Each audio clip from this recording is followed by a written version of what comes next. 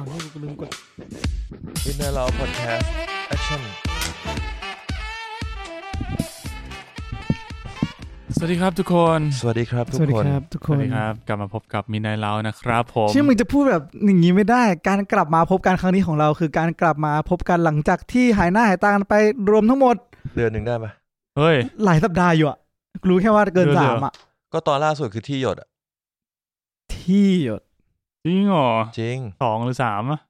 มึงไม่ต้องหาหรอกก็ว่าประมาณเดือนหนึ่ง ประมาณเดือนหนึ่งที่เราห่างหายกันไป ขอบคุณทุกคนนะครับที่เฝ้ารอนะครับผม ใครที่ฟังตอนนี้ก็แปลว่าเขาอาจจะรอหรือจะไม่รอก็ได้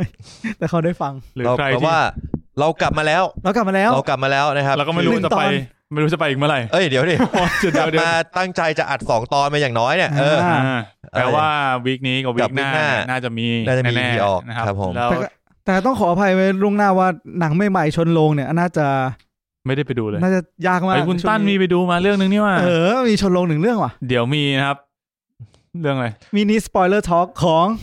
ฮะมีมึงไม่เห็นบอกกูเลยว่าให้วันนี้เดี๋ยวคงพูดถึงว่าผมไปดู4 King 2มาใช่ 4 King 2ก็พวกเราคาดว่าตอนแรกเนี่ยหลังจากที่ห่างหายไปนานก็จะเป็นตอนเรื่อยเปื่อยใช่ EP นี้ก็จะคุยกันเล่นๆก่อนแล้วก็ตอนจบเดี๋ยวจะเอา Spotify Rap ให้ดูนะครับของ Room 508ก็ต้องนิดนึงเพราะว่าเข้าใจว่า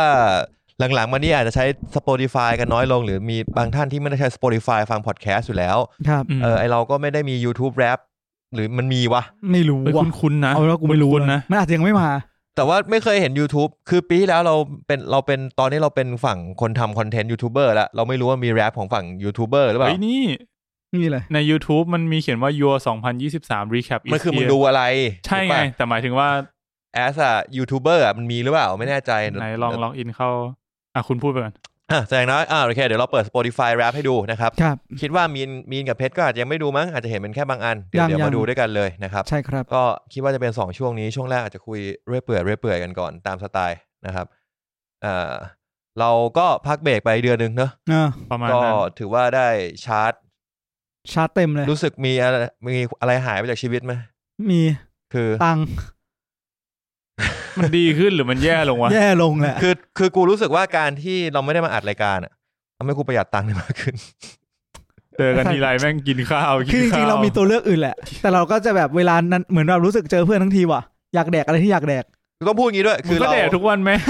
คือเราสตูดิโอเราอ่ะตั้งแต่สตูดิโอที่1ของร้านแม็กมาจนถึงตอนเนี้ยที่เราอยู่ที่บ้านเพื่อนของเราเนี่ยมันค่อนข้างจะอยู่ในจุดที่หาของอาหารอะไรทั่วไปกินได้ยากก็จริงเพราะฉะนั้นมันก็เลยจะเป็นในโซนที่แบบค่อนข้างมีอะไรที่ราคาสูง1แล้วก็เย้ายวนใจให้แบบเชี่ยจบวันนี้ไปกินนี้กันดีกว่าก็ต้องพูดว่าจริงอ่ะจริงกูไม่มีอะไรเถียงเหมือนกันแต่ว่ารอบเรารู้สึกว่าพอย้ายมาสตูดิโอเนี้ยเราเมาน้อยลงกว่าที่อยู่ร้านแม็กนะเราอาจจะแค่คอเลสเตอรอลขึ้นเว้ยไม่ตอนอยู่ร้านแม็กคือกินเหล้าอัดรายการกันชิบหายเลยกินเบียร์อัดรายการกันบ่อยมากกินตอนอัดมันชิลทั้งตอนอัดและหลังอัดก็จริงชิลก็ตอนเอางี้คือผมย้อนไปฟังแฮร์รี่พอตเตอร์ฮิลเลเตอร์ลิ้นเปียมากลิ้นแบบคือทุกคนคืออยู่ในรายการก็คือพูดกันเป็นปกติว่าเนี่ยกำลังกินเบียร์อัดรายการกันอยู่แต่ตอนนี้คือส่วนใหญ่เพราะส่วนหนึ่งอัดรายการที่ร้านแม่มันอัดตอนคืนตอนเย็นตอนค่ำกลางคืนแต่จริงบ่ายก็มีนะมึงก็ซัดกันแต่บ่ายไหมแต่เช้าก็มีไปถึงมึงก็คนละป่องแล้วเนี่ยแต่ว่าอันนี้ก็คือจิบชาผมกาแฟผมชาแก้ห่วยนะฮะผมก็กาแฟสรุปมันว่าแก้ห่วยไม่น่าจะดอกใหญ่ขนาดนี้ป่ะกูก็ไม่รู้เหมือนกันเขาอาจจะเร่งโตดอกโตเลยโอเคเอางี้อันนี้ก็แชร์กันขำๆวันนี้ใครเข้ามาใหม่แล้วก็คาดหวังว่าจะเจอรีวิวหนังอะไรจริงจังเนี่ยอาจจะมีแต่ว่าก็อาจ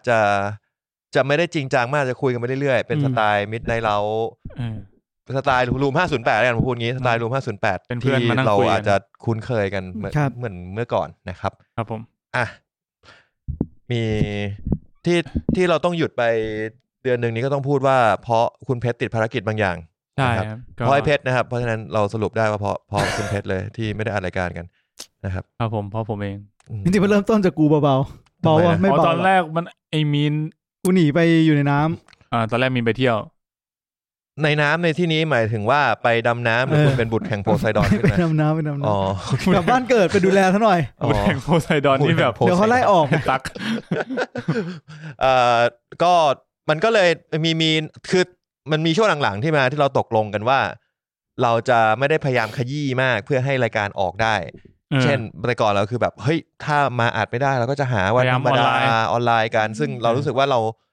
ในฐานะที่เราก็ทำเพื่อสนุกด้วยเนี่ยเรารู้สึกว่าเฮ้ยอัดออนไลน์ไม่สนุกว่ะเริ่มพอเหมือนถ้ารู้สึกว่าเราเองไม่สนุกแล้วเวลาคุยมันก็คงไม่ค่อยเอนจอยใช่เนาะแล้วก็ส่วนหนึ่งก็คือมาอัดตรงนี้มันก็เหมือนได้มีแอคทิวิตี้เจอเพื่อนเนอะแล้วก็อีกจุดหนึ่งที่เราตกลงกันก็คือถ้าเกิดเหลือ2คนจะพยายามไม่อยากอัดพยายามไม่อยากอัดมันจะมีความรู้สึกว่าเฮ้ยอยู่ให้ครบดีกว่าเพราะเราก็ไม่มีความจำเป็นที่ต้องไปฝืนแบบเฮ้ยเพชรนั่งแกวอยู่2คนหรือสมมติเหลือกูกับมีน2คนกูว่ามันจะเป็นกูพูดอยู่เรื่อยๆเว้ยแล้วที่มีนก็จะแบบเปิดคอมคอยเสิร์ชอะไรสักอย่างนึงหรือถ้ามีนไม่อยู่เราก็จะไม่มี YouTube เราก็เลยอยากให้มันครบเพราะฉะนั้นใครที่เหลี่ยมก็เริ่มกลายเป็นว่าไม่อัดออนไลน์ไม่ค่อยต้องมีทั้งหมด3คนครบถ้วนเราถึงจะอัดคราวนี้มันก็กดดันตัวเองน้อยลงด้วยมันก็ flexible มากขึ้นด้วยเราก็ตกลงกันด้วยว่ามาอัดรอบนึงเราจะอัด2ตอนเพื่อที่เราจะได้ลดเวลาในการแบบต้องออกมาข้างนอกมากขึ้นนะครับนี้เราก็ไม่ได้สังสรรค์กันนะดิมึงอยากปะล่ะ จริงๆนัดกันธรรมดาก็ได้มึงอยากปะล่ะอย่างตอนแรกก็ไม่ได้เจอปุณมานานเมื่อกี้ก็มีโอกาสได้เจอคุณปุณก็เมื่อกี้ก็มากินข้าวด้วยกันครับนะครับแต่ไม่พอแล้วช่วงนี้ไม่เลยแค่3ตัวก็เลยปุณอัดไม่ได้เต้านะซื้อเพิ่มเหรอไม่มันมีไมค์ตัวนึงแต่ว่าไม่มีขาตั้งก็เลยเป็นงี้เราก็เลยแบบว่าช่วงที่ผ่านมาก็แบบเพชรติดบ้างมีนติดบ้างผมติดบ้างมันก็เลยแบบงั้นก็เอาให้ภารกิจทุกคนสะสางให้เรียบร้อยแล้วเดี๋ยวกลับมาอัดก็มาเป็นประจวบเหมาะเป็นตอนนี้ครับนะครับก็นี่เราที่มาที่ไปนะครับเพราะงั้นก็อย่างที่บอกวีคนี้ก็คงแบบคุยกันด้วยเปื่อยอัปเดตนะมีเทรลเลอร์ใหม่มากมายนะครับที่ตอนแรกเทรลเลอร์แม่งมาจนตอนนี้หนังแม่งออกลงไปแล้ว บางเรื่องนะครับก็อาจจะคุยกันไปเรื่อยๆเนาะแล้วก็ EP นี้คงไม่ได้มีสปอยเลอร์ทอล์ก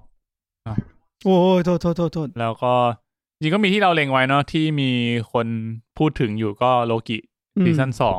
2คิดว่าจะอัดไหม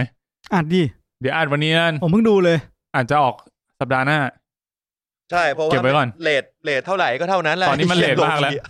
นะเพราะงั้นก็อาจจะเป็นคุยสปอยโลกิแต่เดี๋ยวเก็บไว้ออกอีกทีนึงเนาะถ้างั้นก็มาเข้าเรื่องกันสักหน่อยเลยไหมครับอัปเดตกันสักหน่อยไม่อยู่กันมาหลายสัปดาห์มีเรื่องอะไรที่ไปดูกันมาบ้างมีอะไรที่อยากพูดถึงบ้างจริงๆน่าจะมีเยอะหลายคนแต่ว่าเอาที่นึกออกแล้วผมไม่ได้ดูเยอะมากไม่ได้ไปดูอะไรเยอะเอาอะไรดีงั้นผมพูดก่อนเอาชื่อเลยมาก่อน ผมไปดู Netflix อันนึงมาคือผมไม่ได้ดูต้องบอกก่อนผมไม่ได้ดู Squid Game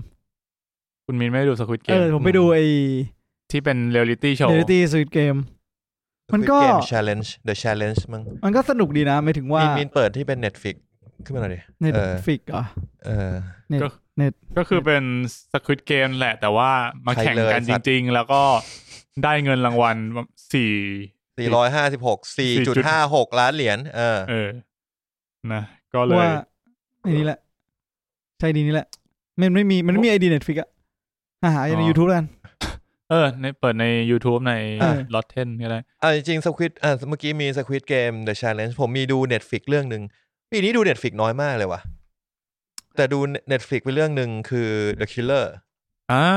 The Killer ของจำได้มีอยู่วันนึงกูกินข้าวแล้วกูก็เปิดมึงพูดไปเรื่อยไมเคิลพูดไปเรื่อย Michael Fassbender กับ David Fincher กำกับพูดไปเรื่อยไอ้เหี้ยแม่งยังไม่ออกจากห้องเลยกูกินข้าวหมดแล้วกูแบบกูเก็บไว้ก่อนแล้วคือมันก็เขาว่าหลายคนบอกว่ามันเป็นหนังแบบกึ่งตลกนิดนึงกูดูก็ไม่ตลกนะแต่มันเป็นแบบถ้าเกิดนักฆ่ามีจริงๆปกติเราดูนักฆ่าที่อยู่ในหนังมันจะค่อนข้างเป๊ะนึกออกป่ะแบบเก่งมากเลยเป๊ะมากเลยตลอดเวลาคุณนับแบบจอห์นวิกเป็นนักฆ่าไหมเป็นดิสัตว์ไอ้เหี้ยนี่ก็จะเป็นขั้วตรงข้ามของจอห์นวิกอารมณ์แบบว่าเป็น perfectionist ที่ทำเหี้ยอะไรแบบต้องมีอุปสรรคตลอด ทำไมเป็น perfectionist แล้วมันถึงมีอุปสรรคตลอดวะ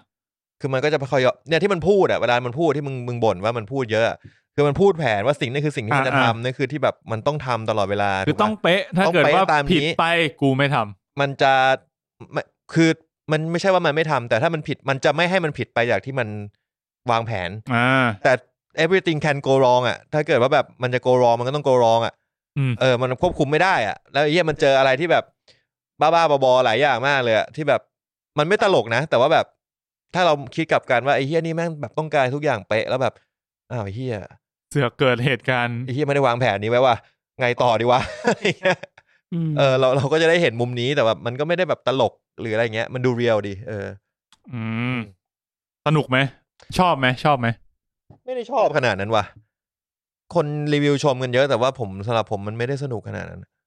ก็ดูเพลินๆได้ดูตอนวิ่งก็เพลินๆอะไรเงี้ยไหนดูซิ IMDb 6.8 แล้วก็Rotten Rotten ไม่เลวนะชื่อเรื่องอะไรนะ The Killer หน้าตาอย่างงี้ Rotten Tomatoes นะครับก็คริติก86แต่ว่าออเดียนก็ยับเยินนิดนึง59นะครับเป็นป๊อปคอร์นแหกคือมันไม่สนุกเว้ยเรียกว่าอะไรเดี๋ยวมันสำหรับออเดียนมันอาจจะไม่เอนเตอร์เทนเท่าไหร่ไม่เอนเตอร์เทนเท่าไหร่โอเคผมก็ดูไม่จบผมว่าผมน่าจะดูไปประมาณ20นาทีได้20นาทียังไม่ไปไหนเลยมันยังไม่ถึงไหนเลยไม่ถึงไหนเลยก็เลยข้ามไปได้เอนจอยเท่าไหร่ครับมาต่อ Squid Game กับ Challenge เมื่อกี้ที่คุณมีครับก็ผมว่ามันพอมันกลายเป็นเกมโชว์แบบนี้แล้วเฮ้ยผมไม่มั่นใจว่าตอนดูซีรีส์มันคุณจะตามคุณมันคือมันมีพระเอกชัดเจนป่ะใช่มีพระเอกชัดเจนแต่อันนี้ผมรู้สึกว่าพอเป็นเกมโชว์มันจะไม่มีพระเอกชัดเจนเว้ยเราต้องเอาใจช่วยใครเพราะมันจะแบบพอความซีรีส์อ่ะแล้วมันเป็น survival game เราจะชอบรู้สึกว่าไอ้เนี่ยมันเป็นพระเอกใช่ป่ะแปลว่ามันต้องรอดไปถึงตอนจบถูกไหมซึ่งมันก็เลยกลายเป็นแบบไบแอดในใจว่าเนี่ยแบบเดี๋ยวมันก็รอดอ่ะแต่พอเป็นเรียลลิตี้อย่างงี้อาจจะเปลี่ยนไปเนาะแล้วมันจะมีแบบเรื่องดราม่าแบบประมาณว่าแม่ลูกลงแข่งทั้งคู่ต้องมีคนตายเราก็ไม่รู้ว่ามันจะรันเกมอะไรมาบางเกมก็แบบมาโหดเลยบางเกมก็แบบงงอยู่ดีก็มีเกมเฉยที่มัน ที่มันช็อกสุดก็มีแบบที่ผมไปเจอนะอันนี้สปอยนิดนึงก็คือเขาเดินมาแล้วเหมือนว่าเขาบอกให้2คนเนี่ยไปทำความสะอาดห้องครัวเขาก็ไปทำความสะอาดกันเว้ยแล้วไปเจอแบบเกมสักอย่างเนี่ยมึนๆวางอยู่เขาก็เห็นมีเกมเว้ยเขาก็หยิบมาเล่นเฉยเลยเป็นมึงเล่นปะถ้าปกติกูอาจจะเล่นนะแต่ถ้าเล่นอยู่ในเกมนี้ใช่ไหมกูอยู่ใน Squid Game กูจะไม่หยิบที่อะไรสุ่ม4สุ่ม5แล้วเนี่ยก็จะมีอะไรอย่างเงี้ยที่แบบอยู่ดีมันก็งงอย่างเมื่อกี้ด้วยไอเกมเมื่อกี้ที่ดูอย่างในตัวอย่างที่แม่งอยู่ดีมีคนไปข้างหน้าเหมือนขอตัวแทน 3-4 คนแล้วพอมึงขึ้นไปเสร็จปุ๊บมันก็จะแบบให้มึงเหมือนแบบเปิดกล่องพิเศษพอมึงเปิดกล่องเจอปุ๊บมันจะมีกล่องบอกว่าเนี่ยมึงแพ้มึงโดนตัดออกจากเกมเนี่ยก็คือมึงอยู่ดีมึงแพ้แล้วทั้งที่มึงขอออกมาเป็นตัวแทนหรือบางทีมันอาจจะเปิดออกมาเว้ยแล้วกลายเป็นว่าให้เลือกอิลิมิเนตคน2คนโหดป่ะคือมึงมองแล้วมึงฆ่าได้เลยว่ามึงจะฆ่าใครออกออกไปนอกรายการมึงโดนเก็บโอ้ยเหี้ยนี้มันตกจริงเหรอเมื่อกี้ใช่คือกูเคยดูฉากนี้แล้วกูรู้สึกว่ามันก็สนุกดีไอซีนบันไดกระจกแล้วมันรู้สึกว่ามันสูงแล้วเมื่อกี้ที่เห็นมันสูงเหมือนกันนะแต่ก็คือปลอดภัยแหละมันมีข่าวว่ามันมีข่าวว่าคนเข้าร่วมรายการจะฟ้องร้อง Netflix เพราะว่าแบบทำให้เกิดทรมากูก็เลยไม่แน่ใจว่าแล้วก่อนเขามาเล่นเนี่ยให้เซ็นป่าวะว่าน่าจะให้เซ็นกันแล้วหมดแล้วมั้งว่ามีคือถ้า Netflix พลาดไม่ให้เซ็นก็เรื่องของ Netflix กูทนไม่ได้เหมือนกันเวอร์เปล่าพวกคุณก็ดูในหนังมาป่ะไอ้เหี้ยในหนังมันตายจริงเลยนะแต่พวกมึงก็แค่ตกรอบป่ะก็ไม่แน่ใจว่าจบยังไงหรือว่าขึ้นอยู่กับศาลแล้วว่าสู้กันแล้วเป็นหรือเขาอาจจะแบบเห็นช่องก็เลยแบบลองแทงซะหน่อยได้ตังค์ได้ไม่ได้ก็ว่ากันไปพอบูโน่ป่ะเนี่ยมีช่องก็ต้องแทงก็ว่ากันไปตามถูกผิดเนาะเดี๋ยวเขาก็ตัดสินกันยังไม่เห็นข่าวว่าสรุปจบยังไงต่อไปตายเพชรละมีเรื่องอะไรไหมเพชรน่าจะดูเยอะนะผมอย่างตั้นบอกว่าไม่ค่อยได้ดู Netflix ใช่ไหมแต่ผมช่วงหลังจากไปท่องยุทธจักรมาติดซีรีส์จีนเนี่ยผมก็กลับมาในโลกของเกาหลีก็กลับประเทศใช่ก็ดูซีรีส์เกาหลีอะไรเข้าใหม่ใน Netflix มาก็ดูเรื่อยๆเลยนะครับ By Demon ดูแล้ว2 ตอนแล้วดู By Black Magician ไหมไม่ใช่ไอ้สัตว์ สักพักมึงเรียกไอ้เหี้ยมีมโอซิริสมาสู้กันที่มันมีมอ่ะเดมอนมาตบยูกิอ่ะกูบูชายัน1ตัวติ้งยูกิกูบูชายัน1ตัวพลังโจมตีกูเท่ากับแบ็คเมจิเชียนทำไมมึงเสือกเรียกอยู่ได้แบ็คเมจิเชียนแล้วแบ็คเมจิเชียนมันทำอะไรได้วะมันต้องมีสกิลดิไม่มีความสามารถพิเศษมันแค่ดีเฟนส์เยอะกว่าแต่ว่าดีเฟนส์มันทำไมวะตั้งรับคือการมึงออกกฎอย่างนั้นมาแต่มันไม่ใช่ของจริงไงชีวิตจริงไม่ใช่ไงคือชีวิตจริงมันแบบมึงต้องตะแคงไงคือเราเลือกเป็นสเตจใดสเตจหนึ่งได้อะการที่มี2สเตจในตัวเองมันเลยไม่ดูไม่ค่อยเก่งมาใช่แต่ยูกิมันออกกฎมางั้นไงกูก็ไม่รู้เหมือนกันยูกิมันเป็นเด็กอวยแบ็คเมจิเชียนที่โอ๊ตบอกไว้เอากลับมาดีดูอะไรบ้างมาดีมอนก็ดูไป2ตอนก็สนุกดีเพลินดีมึงดูเฮียอะไรจบบ้างจริงๆที่จบเนี่ยผมชอบทั้ง2เรื่องเลยแบ็คดีมอนเฮียอะไรมีนไม่ใช่อ้าว Daily Dose of Sunshine อันนี้ผมชอบมากกูคุยกับเพชรกูอยากดูเหมือนกันนะ Daily Dose of Sunshine อันนี้เป็น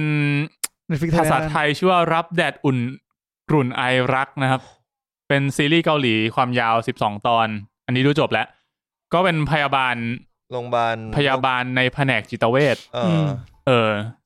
มันก็เลยรู้สึกว่าแบบได้เปิดมุมมองดี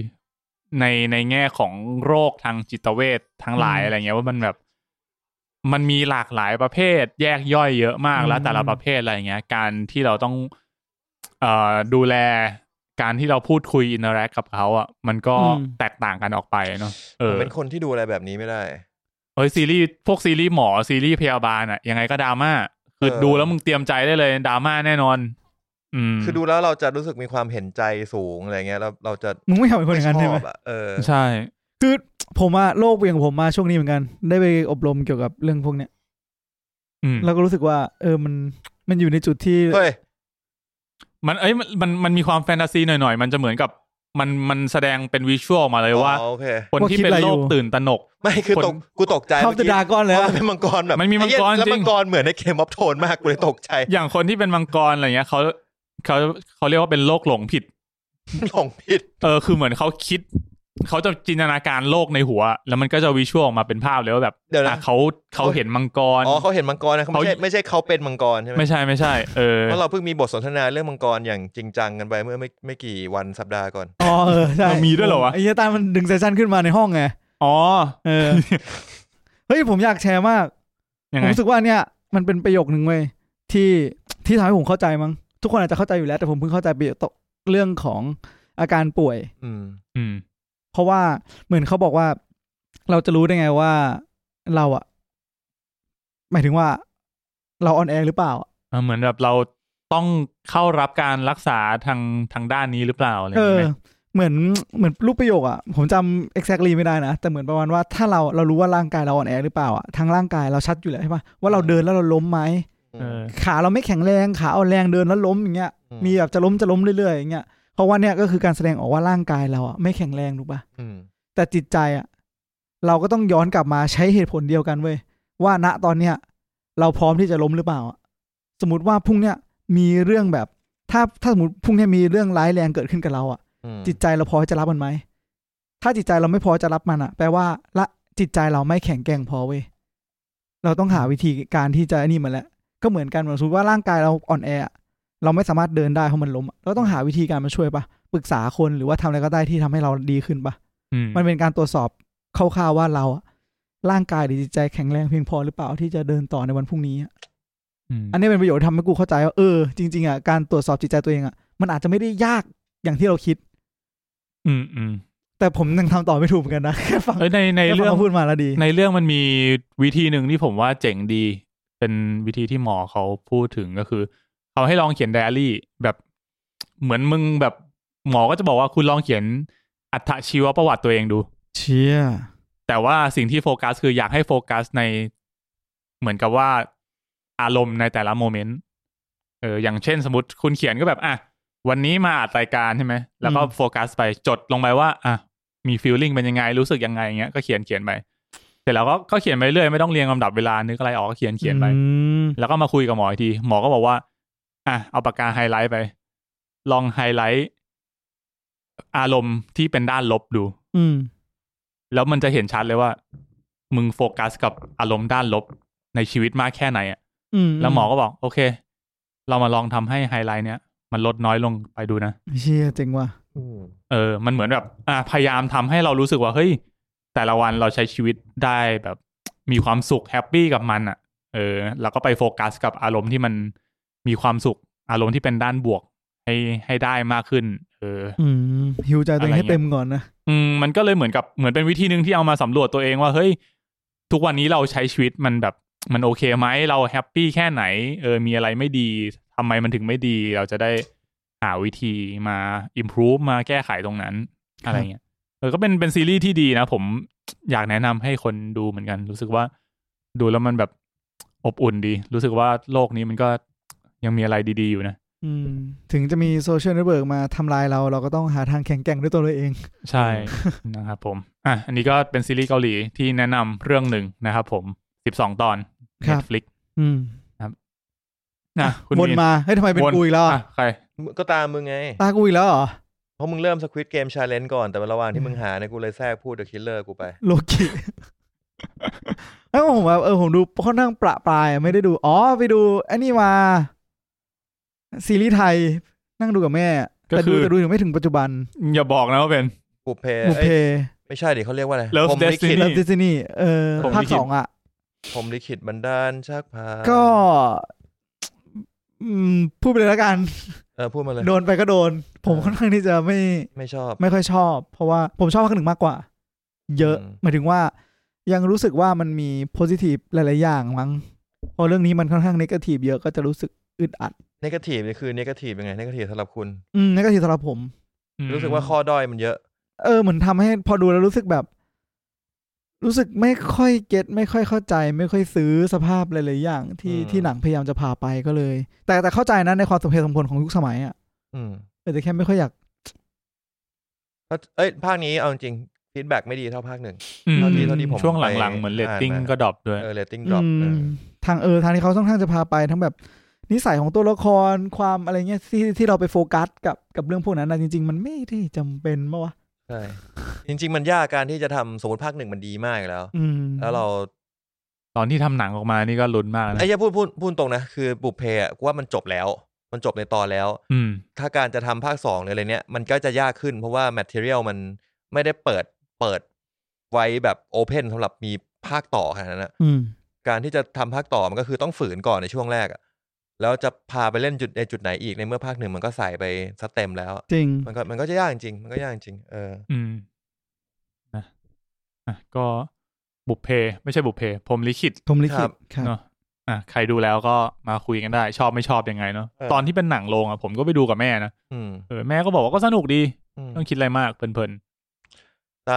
ผมขอข้ามไปที่ซีรีส์ฝั่ง Apple TV บ้างเป็นซีรีส์ทำให้ผมกลับมาสมัคร Apple TV Plus อีกครั้งหนึ่งยืม ID ในราคาที่สูงนั่งฟังคุยกับปุณนี่คือแบบกูอยากจะเดินเข้าไปหลายอันกันนะกูฟังมันคุยกันแล้วกูอยากถามว่ามึงสนุกป่ะนะไม่สนุกเลย เรื่องนั้นก็คือเรื่อง Monash นะครับเปิด Monash โทษMonash นะครับ Legacy of the Monster นะครับ Monash Legacy of the Monster อันนี้ก็คือเป็นซีรีส์ที่อยู่ในจักรวาล Godzilla ฝรั่งอ่ะไม่ใช่ Godzilla -1 ที่ไม่ได้เข้าไทยนะเป็นเรียกว่ามันเป็นเรื่องราวของในไอจักรวาล Monster Universe เนี่ยมันมีองค์กรชื่อ Monash ขึ้นมาที่เป็นองค์กรที่เป็นองค์กรลับของโลกที่ศึกษาเรื่องของอีกพวกสัตว์ประหลาดไททันไคจูพวกเหี้ยเนี่ยซึ่งเป็นองค์กรลับทีเนี้ยเรื่องเนี่ยผมพูดเลยแล้วกันนะมันจะเกี่ยวข้องกับ3ผู้ก่อตั้งของ Monash ว่า Monash เกิดขึ้นมาได้ยังไงเปิดนี่ติดลิขสิทธิ์ไม่รู้ก็สมมติใครที่รู้เห็นไม่เจอใน YouTube ก็คือติดแบนคือโดนถ้ามึงโดนหลายทีช่องโดนแบนนะเว้ยกูขี้เกียจคิดแล้วเหนื่อยแล้วมึงก็เปิดติดนิดก็ได้หรือเปิดรูปก็ได้ไงทีนี้เล่าต่อว่าแล้วจริงๆ premise มันดูน่าสนใจGodzilla เองก็มันก็จะมีประวัติศาสตร์ของ Godzilla ที่ก็โผล่มาบ้างโผล่มาอยู่ในเรื่องบ้างแต่ว่าต้องพูดอย่างงี้ Godzilla โผล่มาน้อยมากๆจริงๆเหมือนภาค 1นะภาค 1ก็น้อยโอ้โห1ทีมีเนี่ยแอร์เนี่ยมึงเห็นไหมรูปเนี่ยรูปที่มีเปิดเนี่ยแอร์เนี่ยโอ้โหมันหลุดฟิล์ม1แอร์เนี่ยแอร์เนี่ยอันนี้ก็เห็นเต็มหน้าอยู่นะ ก็มีแค่นี้แหละ คือมันต้องเล่าอย่างนี้ทีนี้สิ่งที่มันเกิดขึ้นคือที่เล่าก็คือมันเกี่ยวข้องกับ3ผู้ก่อตั้งของโมนาชใช่ไหมโมนาชเนี่ยคืออะไรครับองค์กรไงกูเล่าไปแล้วกูพูดไปแล้วมันคือองค์กรที่ศึกษาเรื่องไอ้แย่สัตว์ประหลาดนี่เอ้ยมึงเปิดโปสเตอร์นะโปสเตอร์นี่เขียวๆเหรอโปสเตอร์เนี่ยอันนี้เหรออันนี้นะเปิดเลยกูกดเปิดปุ๊บแม่งโหลดรูปกูเฉยเลยกูไปลากรูปมาใส่ก่อนเปิดรูปเปิดรูปแล้วเดี๋ยวคุยกันต่อทีนี้ดีมากนี่คือเพราะแล้วพ่อลูกเล่นกันเองเล่นเป็นคนเดียวกันใช่การพูดเลยแล้วมึงขึ้นรูปแบบเหมือนเล่นด้วยกันใช่คือก็เห็นเคิร์ทรัสเซลใช่ไหมครับเคิร์ทรัสเซลที่เด่นเลยในรูปนี้แล้วก็ไวแอดรัสเซลลูกชายของเขาคนซ้ายใช่ครับเขาเล่นเป็นตัวละครตัวเดียวกันเพราะว่าเรื่องราวของโมนา Legacy of Monster เนี่ยมันเล่าประมาณ3ไทม์ไลน์ในเวลาเดียวกันลูกเล่นเป็นเด็กพ่อเล่นเป็นผู้ใหญ่ถูกต้องแล้วเล่าแบบสลับกันไปสลับกันมาแล้วทีนี้แม่งมีความพีคตรงที่แม่งมีซีนนึงแม่งเหมือนแบบเคิร์ทรัสเซลแม่งขับรถแล้วทีนี้มันก็ค่อยๆซูมหน้าเข้าไปกลายเป็นไอ้เหี้ยไวแอดรัสเซลเหมือนเรื่องอะไรเหมือนเมอร์เดอร์เหลอเลยแม่งขี้ลอกว่ะกูบอกเลยเมอร์เดอร์เหลอเนียนกว่าอ้าวว่ากูพูดตรงๆเมอร์เดอร์เหลอผมไปดูคลิปที่เป็นเบื้องหลังมาแม่งสนุกดีเหมือนกันของเมอร์เดอร์เหลอเหรอเจ๋งดีที่เขาทำทีนี้เล่าต่อกลับไปที่รูปเมื่อกี้อ้าวปิดทำเหี้ยอะไรเล่าขอเล่าต่อคือเรื่องเนี่ยมันเกิดเรื่องเริ่มต้นเลยคือผู้หญิงคนกลางเนี่ยเขาเคยอยู่ในเหตุการณ์ที่ก็อดซิลล่าบุกซานฟรานซิสโกเมื่อปี2014ที่เรียกกันว่า G-Day อันนี้คือในหนังจากหนังเลยปะเขาไม่มีตัวตนในหนังแต่เขาแค่บอกว่าอยู่ในเหตุการณ์นั้นไอ้คนนี้อยู่คือเป็นจักรวาลเดียวกันเขาไม่มีตัวตนในหนังเลยเหรอคือในหนังไม่ได้เมนชั่นเขาในหนังไม่พูดถึงเขาหมายถึงในหนังแบบหนังไม่ใไม่ใช่เรื่องนี้ใช่ไหมแต่เรื่องเนี้ยเขาเป็นตัวเด่นขึ้นมาเพราะว่าเขามี trauma มีเขาเรียกอะไร PTSD ขอโทษ PDPA นั่นมันเขาเป็น PTSD จากเหตุการณ์ที่ก็อดซิลล่าบุกแล้วทีนี้หลังจากที่ก็อดซิลล่ามาบุกแล้วโลกทั้งโลกรู้ว่ามันมีสัตว์ประหลาดพวกนี้อยู่ในโลกจริงๆแล้วเนี่ยโลกมันก็เปลี่ยนไปมันเกิดการรับมืออะไรมากขึ้นเทคโนโลยีต่างๆที่เตรียมพร้อมเจอสัตว์ประหลาดมากขึ้นเริ่มต้นที่ผู้หญิงคนนี้พ่อเขาเสียพอพ่อเขาเสียปุ๊บเขาต้องไปที่ญี่ปุ่นเพื่อไปจัดการสมบัติของพ่อเขาพอไปที่ญี่ปุ่นไปเจอแล้วก็ไปก็มีกุญแจห้องไปที่อพาร์ตเมนต์พ่อเปิดเข้าไปอ้าวไอ้เหี้ยมีคนอยู่เป็นแม่ลูกอยู่กันคู่นึงอ้าวฟ้องดิลูกก็คือผู้ชายคนขวาสุดฟ้องดิคนขวาสุดที่เห็นหน้าเป็นคนญี่ปุ่นที่พูดอังกฤษเป๊ะมากโอเคนะครับเสร็จแล้วทีนี้แต่อยู่ที่ญี่ปุ่นเหตุการณ์ก็คือไอ้คนเนี้ยก็คืออารมณ์เหมือนพ่อมันมีเหมือนมีเมีย2คนแล้วก็มีลูก2คนโดยที่ไม่เคยรู้มาก่อนแล้วทีเนี้ยผู้หญิงก็แบบเม้งแตกสัดแล้วฟีลเหมือนคิดว่าพ่อมีเมียน้อยมีไอ้ผู้ชายก็ไม่รู้ว่าพ่อมันก็ไปมีลูกคนอื่นที่อเมริกานึกออกป่ะทีเนี้ยก็เลยแบบทะเลาะกันชิบหายแล้วกูก็รำคาญมากกูรำคาญไอ้ตัวละครผู้หญิงนี่มากไอ้สัตว์ดูแล้วหงุดหงิดชิบหายแม่งเป็นแบบผู้หญิงแบบสุดๆอะแบบมึงใจเย็นๆคามดาวคุยกันคามดาวแล้วนั่งคุยกันว่าทำไมเขาก็ไม่รู้มึงก็ไม่รู้แล้วมึงทำเหมือนเขาผิดไม่มีใครรู้เรื่องเลยนั่งคุยกันก่อนนี่คือที่กูดูแล้วกูหงุดหงิดมากแล้วอีนี่ก็แบบแรงก็แบบด่าเขาไปทั่วทำหงุดหงิดฟีลแบบอารมณ์ขึ้นแตกสักพักนึงก็อดซิลล่าบุกมันมีสัญญาณเหมือนก็อดซิลล่าบุกอะไรเงี้ยบุกจริงเหรอเสร็จแล้วทีเนี้ยมันก็แบบเหมือนมันก็เซตเทิลกันแป๊บนึงแล้วมันก็พยายามแบบว่าไปออฟฟิศพ่ออะไรเงี้ยก็ไปเจอว่าที่ออฟฟิศพ่อมันมันมีเหมือนความลับบางอย่างที่พ่อมันเนี่ยก็เป็นหนึ่งในองค์กรโมนาแต่ว่าพวกลูกมันไม่เคยรู้มาก่อนพ่อมันที่ความลับเยอะนะใช่พ่อมันความลับเยอะมากคือตอนนี้เรื่องมันน่าสนใจเพราะพ่อมันอยู่แต่ความลับเยอะคือทั้งมีเมีย2คนแล้วก็ทั้งเป็นองค์กรโมนาชใช่ทีเนี้ยมันก็เจอครูบางอย่างที่ไอ้ครูตัวเนี้ยมันเป็นภาพถ่ายที่ย้อนกลับมาในอดีตตอนคองสกาไอแลนด์พ่อมันก็อยู่ในเหตุการณ์นั้นเหรอคือบอกว่านี่คือพ่อไม่ใช่พ่อมันโอเคที่เป็นเรื่องราวของไม่ใช่พ่อมันนะเป็นเรื่องราวของปู่มันปู่ไหนวะปู่มันคือไอ้เหี้ยฝรั่งที่ยืนอยู่ทางซ้ายคนผู้ชายย่ามันคือคนซ้ายผู้หญิงคนซ้ายเดี๋ยวนะนั่นปู่นั่นย่าใช่มีเมาส์ชี้หน่อยไม่ในจอมันไม่เห็นปะเห็นปะนี่ปู่แล้วก็เนี่ยย่าอันนี้คือถ้าเกิดใครไม่ได้ดู YouTube อยู่ก็คือลองเซิร์ชโมนาชที่เป็นโปสเตอร์ที่มีคนอยู่เท่าไหร่วะ1 2 3 4 5 6 7 คนแล้วก็ก็อดซิลล่าอีก1ตัว อันนี้เป็นปู่เป็นย่าเป็นผู้ก่อตั้งโมนาชแล้วเคิร์ท รัสเซลก็เป็นเหมือนเพื่อนของปู่ย่าที่กูรู้สึกว่ามึงน่าจะชอบอีย่าก็คือ3คนนี้เป็นเพื่อนกัน3คนนี้เป็นเพื่อนกันเป็น3คนที่เป็นผู้ก่อตั้งโมนาชโมนาชในหนังมันเป็นองค์กรที่เป็นฝั่งตัวร้ายปะใช่มันดูมีความเป็นตัวร้ายจริงๆอาจจะไม่ได้เป็นตัวร้ายแต่มันในหนังมันเซตเทิลเหมือนแบบใช่เหมือนเป็นตัวร้ายเป็นฝั่งร้ายใช่ทีนี้มันก็จะตัดสลับกันไปตัดสลับกันมา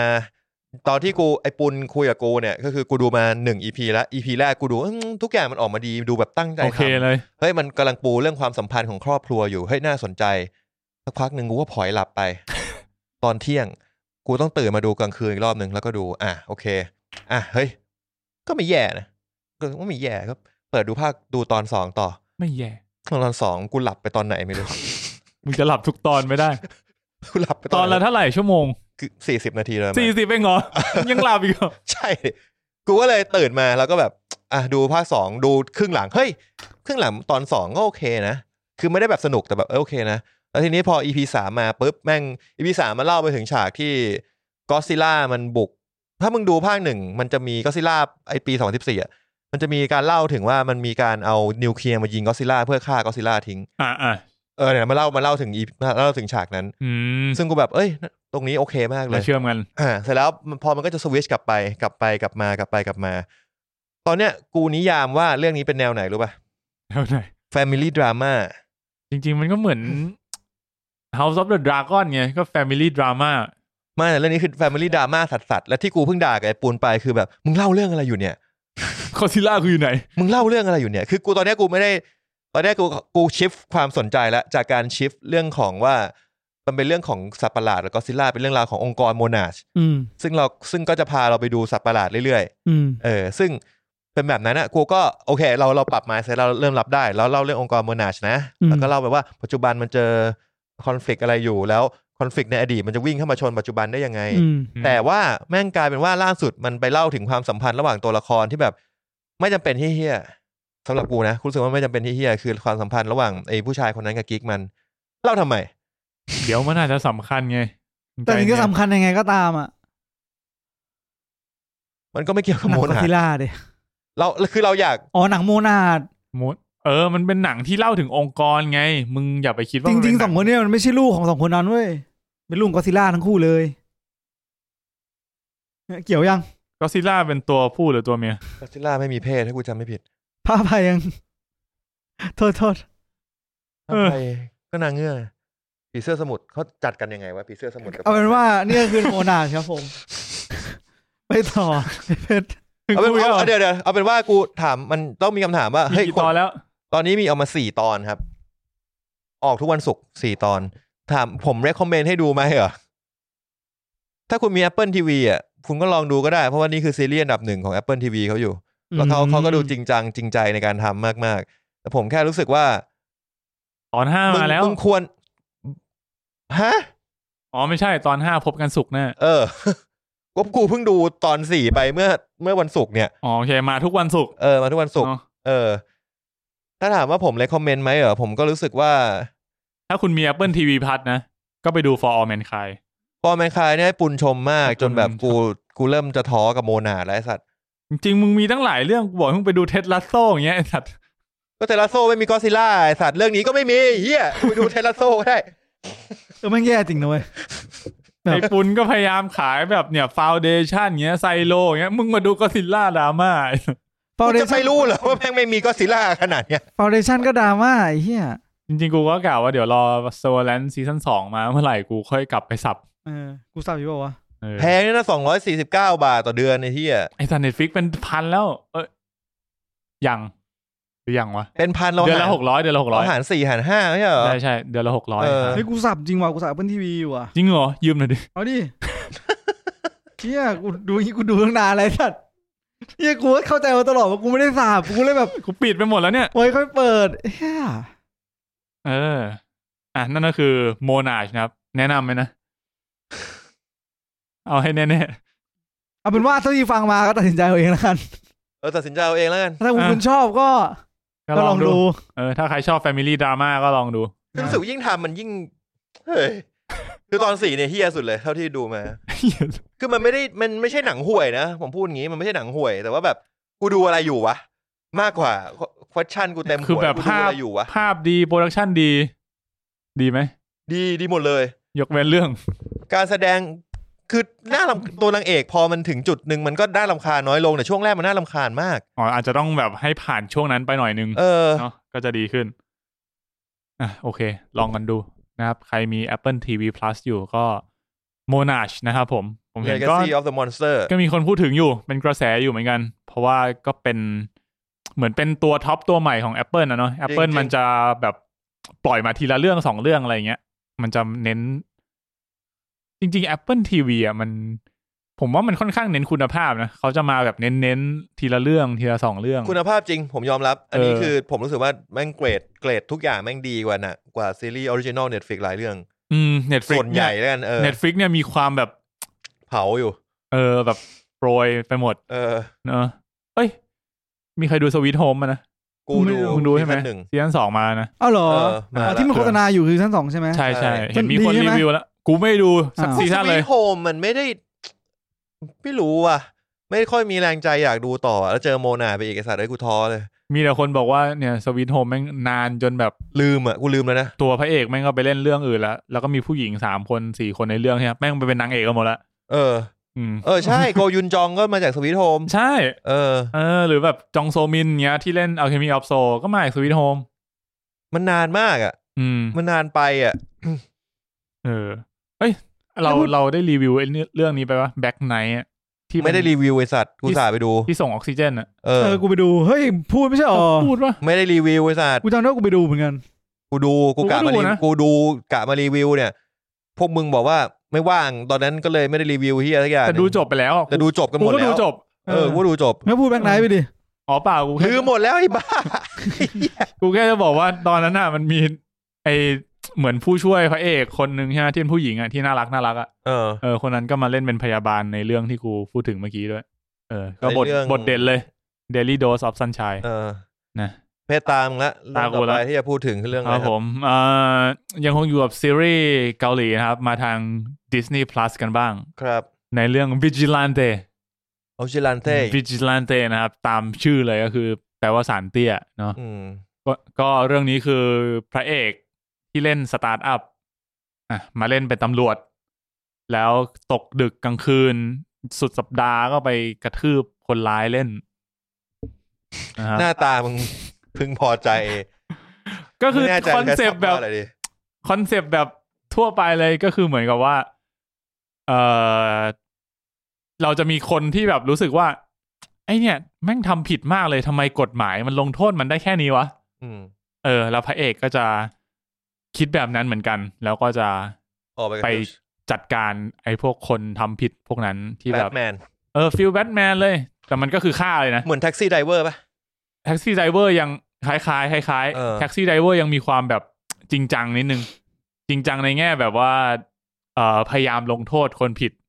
แต่ไม่ถึงตายอ่ะแต่เรื่องนี้คือแบบกระทืบตายคาตีเลยนะกระทืบจนตายแบบต่อยด้วยมือจนตายเลือดสาดอย่างนั้นเลยแล้วทีนี้มันก็จะเริ่มแบบมีคอนฟลิกต์ในเรื่องเนาะแล้วก็คือตัวเด่นในเรื่องก็คือตัวพระเอกเป็นตำรวจเงี้ยแล้วก็เป็นสารเตี้ยใช่ไหมแล้วก็มีกลุ่มที่เป็นตำรวจก็จะต้องมาตามสืบจับไอ้เหี้ยพระเอกเนี่ยแล้วก็มีอีกฝ่ายเป็นนักข่าวก็พยายามเล่นข่าวก็จะมีคำถามในสังคมว่าเฮ้ย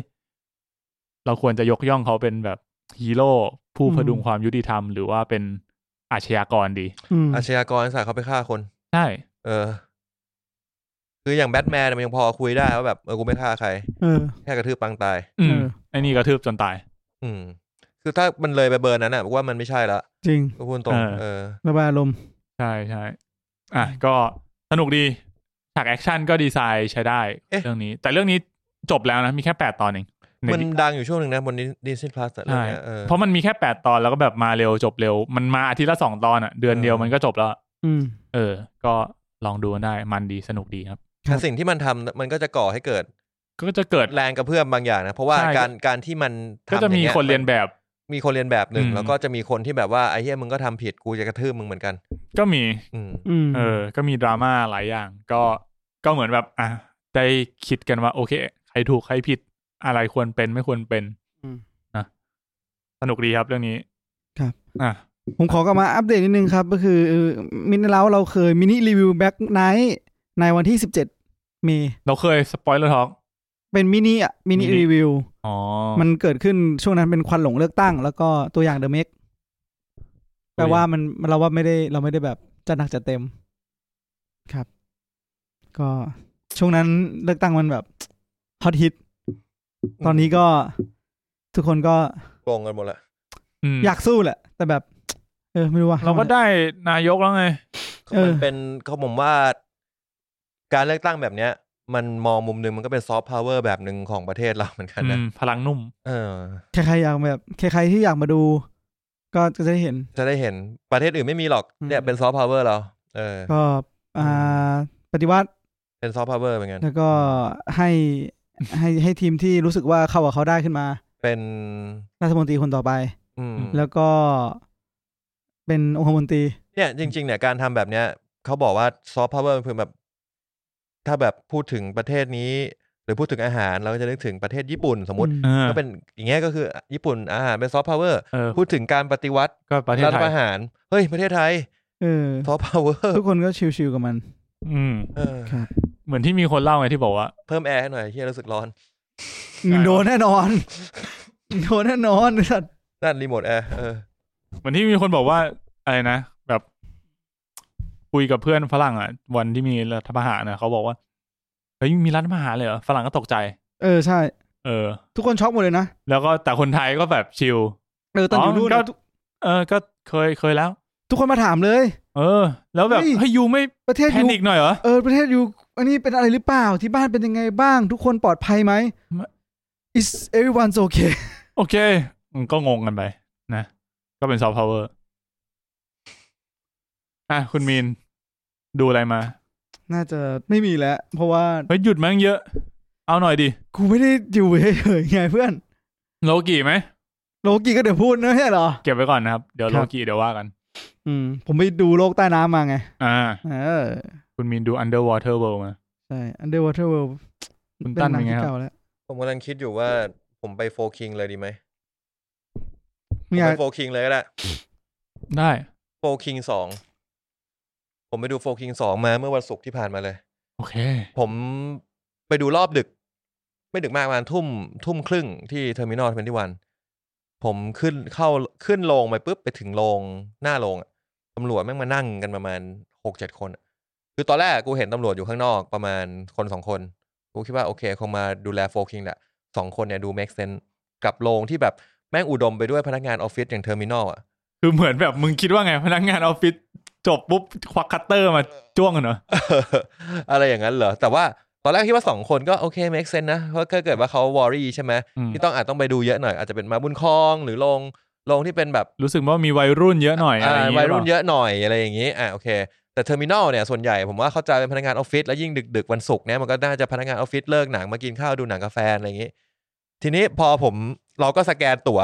เข้าไปที่ไอ้หน้าโรงจะมีที่นั่งพักค่ะไอ้เหี้ยตำรวจนั่งกันอยู่อีก 6-7 คนมาดูหนังเหมือนกันกูก็สงสัยมากแล้วตอนนี้มึงอันนี้มาเฝ้าหรือมึงมาดูหนังเนี่ยไอ้เหี้ยแต่แบบใส่กันกระสุนเนี่ยไอ้เหี้ยใส่กันกระสุนด้วยเหรอใส่เสื้อกันกระสุนมีคนใส่เสื้อกันกระสุนถือว่าเตรียมพร้อมเป็นอย่างมากโอเคอันนั้นก็เป็นประสบการณ์นึงแต่กูต้องบอกก่อนว่าพอดูเสร็จปุ๊บออกจากโรงมา 4 ทุ่มตำรวจไปหมดแล้วนะแล้วมึงมาดูอะไรคือเขาต้องดูหนังเสร็จแล้วเขาค่อยออกมาตีกันป่ะจังหวะนั้นแหละที่มึงควรจะมารีวิวว่าแบบมีการตีกันหรือไม่เขามีนี่กดอยู่หน้าโรงไงว่าแบบมีความน่าจะเป็นเยอะขนาดไหนพอหลังเริ่มฉายปุ๊บมีคนมาแค่นี้ไม่เป็นหรอกไอ้พวกเนี้ยเนิร์ดทั้งนั้นเขาอาจจะนี่ไงนั่งดูก่อนนั่งสแกนคนเข้าแล้วก็เห็นว่าโรงเนี้ยคนที่เข้าไปดูไม่น่าเป็นห่วงก็โอเคย้ายไปสแกนโรงอื่นต่อโหโคตรตั้งใจทำงานเลยเว้ยโอเคต่อมาเดี๋ยวผมขอพูดถึงหนังหน่อยขอพูดถึงหนังนิดนึงโฟคิง2ผมว่าแม่งเป็นตอนแรกผมไม่ได้อยากดูมากเพราะว่าเราไม่ได้ชอบภาค1อะไรขนาดนั้นภาค1เรามองว่าเป็นหนังตลกเป็นหนังมีเป็นหนังสนุกนะเอนเตอร์เทนแต่ว่าเรารู้สึกเราขัดใจกับบทพูดการจาของตัวละครในเรื่องมากเช่นคุณลูแปงเพชรเป็นไรครับพันคอโอเค ซึ่งขอเอาคนมาเลยครับซึ่งทีนี้ภาค2เนี่ย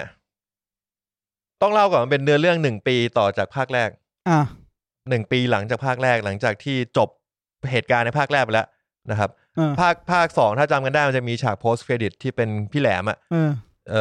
ออกมายิงแม่งแบบทิกแท็กโทเลยนะอีเหี้ยภาคแรกมันเป็นอินกับชนใช่ไหมแล้วก็ไอพี่แหลมเนี่ยโฟคิงมันคือ4โรงเรียนถูกป่ะ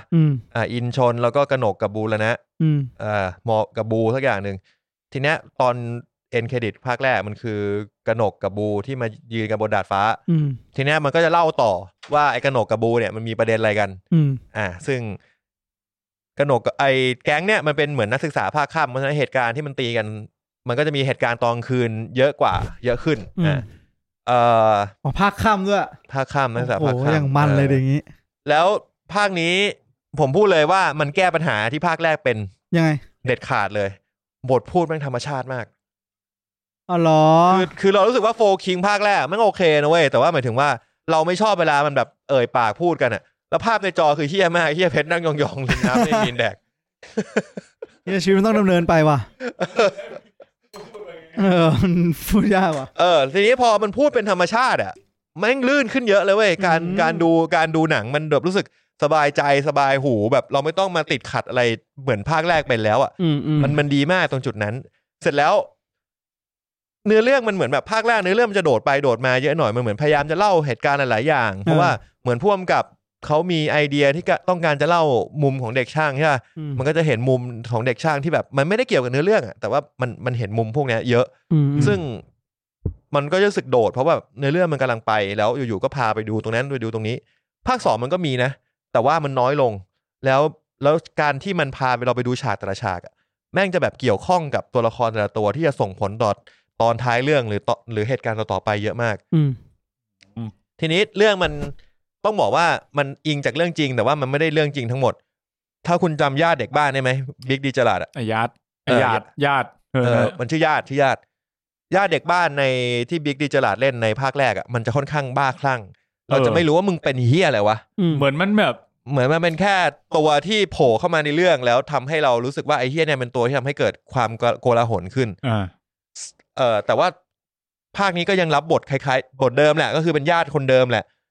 แต่ว่ารอบเนี้ยเขาจะพาเราไป explore ญาติมากขึ้นมากเป็นตัวละครเด่นตัวนึงเลยมีบทเยอะเลยซึ่งแล้วเราจะได้เห็นว่าทำไมญาติถึงมีปัญหากับเด็กช่างทำไมเขาถึงมีประเด็นกับเด็กช่างจังวะไอ้คำว่าเด็กบ้านนี่มันยังไงนะเด็กบ้านคือเด็กที่ไม่ได้มีโอกาสได้เข้าไปเรียนก็คืออยู่บ้านแล้วก็คือไม่ได้ไปเรียนไม่ได้เป็นเรียนช่างไม่ได้ไปเรียนธรรมดาไม่ได้เรียนสามัญไม่ได้เรียนโรงเรียนวัดอะไรเงี้ยก็คืออยู่บ้านไม่ได้มีโอกาสเรียนก็น่าจะเลยเรียกเด็กบ้านหรือมั้ง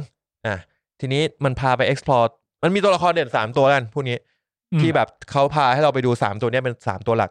ตัวแรกคือพี่แหลมนิดเปิดรูปให้หน่อยตัวแรกคือพี่แหลมก็จะเป็นเหมือนบ่างกนกเขาชื่อบ่างของโรงเรียนกนกเสียงจากไหนวะนี่ที่พี่แหลมเนี่ยก็จะมีแบ็คกราวด์ว่ายังไงอะไรยังไงบ้างแต่ก็จะไม่ได้เล่าแบบโดยตรงนะซึ่งพี่แหลมก็จะมีพี่สาวคนนึงก็คือพี่ซาเจริญบุระรูปร่างที่เห็นตัวละครอันที่3จากแถวที่2อันที่3อันนี้นี่เหมือนพี่เหว่งเหมือนมากขอนิดนึง3ตัวละครที่เขาจะพูดถึงเยอะเป็นพิเศษก็คือคุณญาติเด็กบ้านหัวทองนะบิ๊กดิจลาดคุณจีเล่นเป็นรกเขาชื่อรกอยู่ที่บุญนะภาคแรกโผล่มาตอนท้ายโอเคตอนจบเลยใช่ไหมทิกแท็กโทแล้วก็คนล่างสุดก็คือพี่แหลมนี่เหรอพี่แหลมที่ถือปืนเนี่ยใช่แล้วก็พี่แหลมบทเยอะไหมเยอะมากเด่นเลยฮะก็คือพระเอกนี่เป็นพระเอกแล้วก็เป็นคู่รักคู่แค้นกับรกที่เป็นอยู่คนละโรงเรียนใช่ไหมโปสเตอร์มันต้องคนเยอะขนาดนี้เลยเหรอวะมันมีคนแซวบอกว่าพี่อยากให้ตัวละครไหนอยู่ในโปสเตอร์บ้างแล้วพี่บอก yes ก็เลยใส่ทุกตัวเข้าไปทีนี้ที่ผมชอบก็คือมันมีตัวที่มาจากภาคแรกที่มีบทเด่นในภาคนี้คือคุณทูศิราช ที่อยู่โรงเรียนบูรณะอยู่ข้างบนครับทูอยู่ข้างบนคนขวาข้างปืนมั้ยข้างอยู่ติดกับปืนซึ่งทูเนี่ยถ้าเกิดภาคแรกจำกันได้ก็คือเป็นตัวที่เข้าไปอยู่ในสถานพินิจมาแล้วรอบนึงติดคุกมาแล้วรอบนึงทำให้เขามีมุมมองที่เปลี่ยนไปและตัวเนี้ยมันเหมือนว่าแบบถึงเปลี่ยนไปมันก็ยังต้องมีเหตุการณ์ที่ต้องดีลกับเพื่อนที่ต้องยังหัวร้อนกันอยู่แล้วมันจะค่อยๆแบบว่าตัวเนี้ยจะพยายามค่อยๆเฟดออกมาซึ่งการเฟดออกมาเนี่ยทำให้แบบหลายๆตัวมันเริ่มแบบคิดได้ซึ่งประเด็นเส้นเรื่องแม่งโคตรดีเลยเว้ยไอ้เหี้ยแม่งมีฉากหนึ่งเว้ยคือเหมือนแบบมันไม่เอาแล้วแล้วมันก็นั่งกินข้าวกับแม่เว้ยแม่แม่งทำไข่เจียวกับมะระแกงมะระให้กินแล้วบทพูดมันง่ายมากเลยเว้ยแม่งบอกพูดกับแม่ว่าแม่สอนตัวละครชื่อเอกสอนเอกทำมะระหน่อยสิแกงมะระเนี่ยแม่บอกว่าเนี่ยเอาไปทำให้สาวกินเหรออะไรเงี้ยเปล่าเอกอยากทำให้แม่กินบ้างเฮียโคตรดีเลยมันเหมือนว่าแบบเฮ้ยตัวมันคิดได้แล้วคือแบบมันคิดได้แล้วมันรู้สึกนะมันรู้สึกแล้วถ้าเกิดไปต่ออาจจะไม่ทำให้แม่แดกแล้วอะไรเงี้ยแม่งดีมากเลยเว้ยแล้วก็มีซีนที่กูชอบมากซีนหนึ่งก็คือพี่แหลมใช่กับเห็นข้างซ้ายป่ะจะมีทรายเจริญบุระอยู่ทรายก็เล่นเหรอทรายเจริญบุระเนี่ยข้างทรายเจริญบุระเนี่ยเล่นเป็นพี่สาวของบ่างแล้วมีซีนหนึ่งเหมือนอารมณ์ประมาณว่าแบบทะเลาะกันเรื่องพ่ออะไรสักอย่างหนึ่งเสร็จแล้วพี่แหลมก็แบบโมโหไปข้างนอกแล้วแบบไปเจอเพื่อนแล้วก็แบบมันก็ได้ realize อะไรบางอย่างแล้วรู้สึกผิดต่อพี่แม่งกลับบ้านมาหาพี่สาวแล้วก็ทำเสียงสะอื้นร้องไห้ซื้อโจ๊กกับน้ำเต้าหู้มาฝากเฮียกูแบบโคตรอินไอ้เฮียแล้วเขาก็ตัวพี่แหลมเนี่ยก็จะมีการผูกพี่แหลมกับทรายเนี่ยก็จะมีความสัมพันธ์กับตัวญาติเด็กบ้านด้วยเหมือนเป็นแบบพี่เหมือนแบบเป็นคนสนิทกันมาแต่แรกแต่ไอ้ญาติแม่งแบบมีความบ้าคลั่งอยู่แต่ว่าเวลาที่มันอยู่กับบ่างกับอยู่กับพี่สาวบ่างมันจะเป็นอีกคนเลยเว้ยคือเหมือนญาติเนี่ยเป็นคนที่มี2บุคลิกอารมณ์แบบบุคลิกที่เป็นคนปกติห่วงใยเพื่อนห่วงใยคนรู้จักห่วงใยคนสนิททำทุกอย่างเพื่อให้คนรู้จักคนสนิทเราไปได้แต่แบบจะมีช่วงที่แบบมันต้องแสดงเป็นโจ๊กเกอร์คือเหมือนมันรู้เลยว่ามันตั้งใจเป็นแบบคล้ายๆโจ๊กเกอร์เป็นอารมณ์แบบคนคลั่งมันจะเห็นเลยว่ามันแสดงแล้วแบบมันเล่นดีมากแล้วพี่แหลมคือกูบอกเลยพี่แหลมเล่นดีมากๆคือดีจลาดเรารู้แล้วมันเล่นดีจากที่แล้วใช่ไหมภาคแรกพี่แหลมนี่คือเล่นหนังเรื่องแรกภาคแรกไม่นับแล้วกันเขาออกมาเป็นแบบตัวคาเมโอนิดเดียวภาคนี้คือแกเล่นแบบเล่นดีสัสๆกูแบบโหพี่มันสุดยอดเลยแบบเล่นดีมากแต่ยอมแต่ดีจลาดเล่นดีกว่ามีความเป็นนักแสดงสูงกว่าส่วนพี่แหลมเนี่ยแกเหมือนแกเข้าไปในบทแกเป็นบ่างกนกนะเวลานั้นไปแล้วเวลาพูดจาอะไรแกแบบอินมากแล้วแบบอินสุดเลยโอคิง2ผมพูดตรงคือเรื่องเนี้ยเวลาดูฉากแอคชั่นมันก็เข้มข้นกว่าเดิมนะแต่ว่าความรู้สึกคือเรื่องนี้มันมีความเป็นดราม่าสูงมากดราม่าครอบครัวจริงๆไม่ต้องมีก็อดซิลล่าด้วย แล้วก็ผมรู้สึกว่าถ้าใครดูเรื่องนี้แล้วยังออกมาอยากมีอารมณ์อยากตีกันมึงเกินเยียวยาแล้วว่ะคือแบบเรื่องนี้มันไม่ได้พูดตรงๆนะว่าทำไมมึงถึงตีกันมันให้มึงกลับไปตั้งคำถามจริงๆภาคหนึ่งมันให้มึงตั้งคำถามแล้วมึงตีกันทำไมมันก็ไม่ตอบในเรื่องถูกป่ะภาคเนี้ยมันยิ่งให้มึงตั้งคำถามกับตัวเองเว้ยเพราะมันรู้ว่ามึงคนที่เป็นเด็กช่างหรือว่าคนที่มีความแค้นระหว่างสถาบันและอยากตีกันมันคิดไม่ได้หรอกเพราะมันอยู่ในสถานการณ์นั้นอยู่แต่ว่าถ้ามึงดูเรื่องนี้มันจะตั้งคำถามเว้ยว่าเฮ้ยเราทำไปทำไมวะทำไปทำไมวะเราได้คิดถึงคนที่อยู่ข้างหลังเราคนที่ดูแลช่วยเหลือเราไหมพี่สาวครอบครัวที่บ้านอะไรเงี้ยมีตัวคิดได้ไหมแล้วก็มีตัวละครหนึ่งที่ผมคิดว่าน่าสนใจอยู่นะคือคุณจีข้างบนเลื่อนไปข้างบนนะคุณจีที่ถือปืนอยู่ข้างบนเลยคนนี้คือแบบมาหล่อเลยผมยาวสลวยหล่อหนวดเข้มถือปืนเขาคือใครวะเขาไม่ค่อยได้เล่นเอาจริงผมก็เพิ่งรู้จักเขาจากเรื่องนี้แหละแต่ว่าคือบทเขาดีอยู่เขาเป็นตัวละครที่มาจากครอบครัวที่รวยมีตังค์แต่ว่าบ้านกำลังเริ่มมีปัญหาแล้วก็รู้สึกเหมือนว่า เริ่มขาดความอบอุ่นจากที่บ้านไม่รักเพราะว่าตัวเองมีเรื่องตลอดเวลาอะไรเงี้ยแล้วก็พยายามโหยหาความรักจากเพื่อนก็เลยพยายามเป็นหัวโจกที่จะแบบพาเพื่อนไปไหนตอนไหนแล้วก็พาเพื่อนไปตีคนอะไรเงี้ยซึ่งตัวเนี้ยเป็นตัวที่มันเหมือนมันพยายามเท่ตลอดเวลา แต่มันมีฉากนึงที่คือมันพยายามเท่เพราะว่ามันต้องการเป็นหัวโจกของกลุ่มแล้วมันต้องการได้รับความนับถือและความรักที่พ่อแม่ไม่เคยให้มันเก็ตอยู่แล้วทีนี้พอมันถึงจุดที่มันไปโดนกระทืบมาแบบเละเทะเลยเสร็จแล้วมันก็แบบมันโดนลากมาส่งที่บ้านโดนเยี่ยวใส่ลากมาส่งที่บ้านเละเลยมันก็เดินเข้าบ้านไปบ้านก็เหมือนมีงานสักอย่างอยู่แล้วมันก็เหมือนแบบพ่อแม่มันอะเหมือนแบบตอนนี้พ่อแม่มันอยู่ในวิกฤตเศรษฐกิจแล้วมันก็พยายามดีลกับลูกค้าอยู่ลูกค้าก็เจอลูกค้ามากินข้าวที่บ้านอะไรเงี้ยแล้วมันก็เดินเข้าไปแล้วแบบมันไม่ไหวแล้วอ่ะมันเละเทะมากอ่ะมันพยายามแบบว่าเฮ้ยแม่ไม่ไหวแล้วจะกอดแม่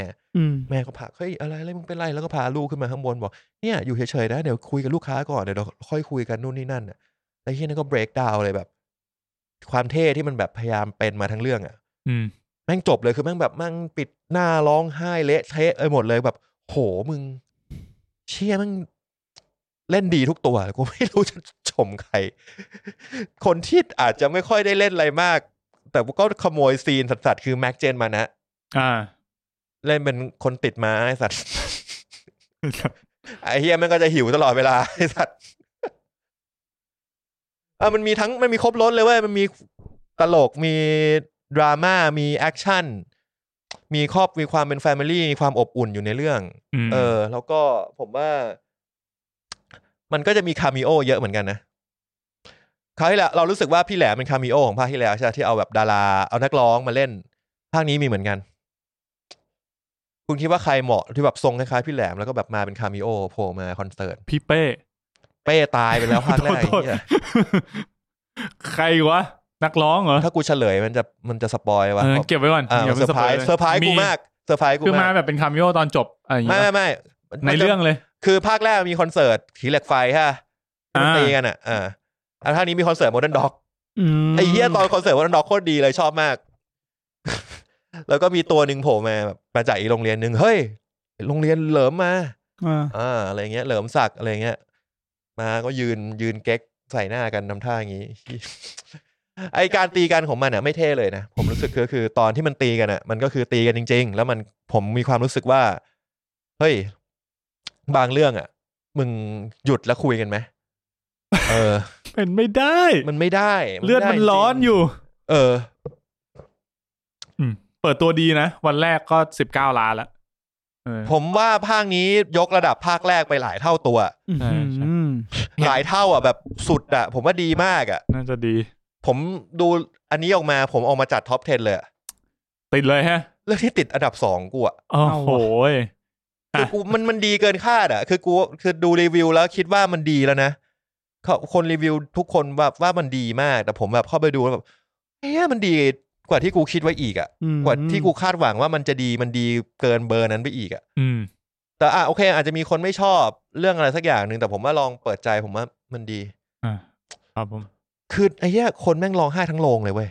แบบได้ยินเสียงนะได้ยินเสียงสะอื้นอ่ะสะอื้นแบบสะอื้นอ่ะแล้วก็ออกมาเข้าห้องน้ำอ่ะห้องน้ำชายข้างๆกูอ่ะเขาก็ยังสะอื้นอยู่ไอ้คนล้างมือข้างๆกูอ่ะฟิลได้วะน่าดูอ่ะกูก็น้ำตาไหลหลายฉากนะประมาณฉาก2 ฉากแต่ไม่ถึงกับสะอื้นร้องไห้นะแต่แบบเชี่ยแม่งทำถึงอ่ะดีครับผมลองไปดูนะครับโฟคิง2ก็อยากดูกูดูอีกรอบได้นะอยากดูอยู่นะ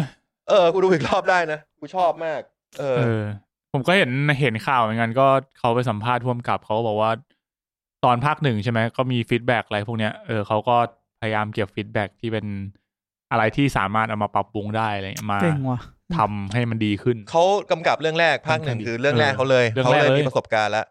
กูคิดว่าเรื่องนี้การพอเขากำกับนักแสดงได้เก่งขึ้นได้ให้นักแสดงได้เล่นในสิ่งที่มันควรจะเป็นอ่ะมันก็เลยแคสดีมากมันเลยทำให้ทุกอย่างมันเป็นอย่างที่ควรเป็นนะครับโฟคิง2นะครับก็น่าจะเป็นปีที่หนังไทยโอเคอยู่นะตั้งแต่ขุนพันธุ์3แล้วใช่ป่ะบ้านเช่าบูชายันเราก็ดูกันขุนพันธุ์3ที่หยดเงี้ยที่หยดสับปะเลอโฟคิง2สับปะเลอนี่ก็ ดังสุด740 ล้านก็ใช้ได้ปีดังที่จนพ่วงกลับไปออกไอ้เหี้ยร้องข้ามกำแพงไอ้สัตว์จริงมั้ยเนี่ยจริงโคตรสนุกเลยตอนแม่งไปได้ด้วยเหรอวะ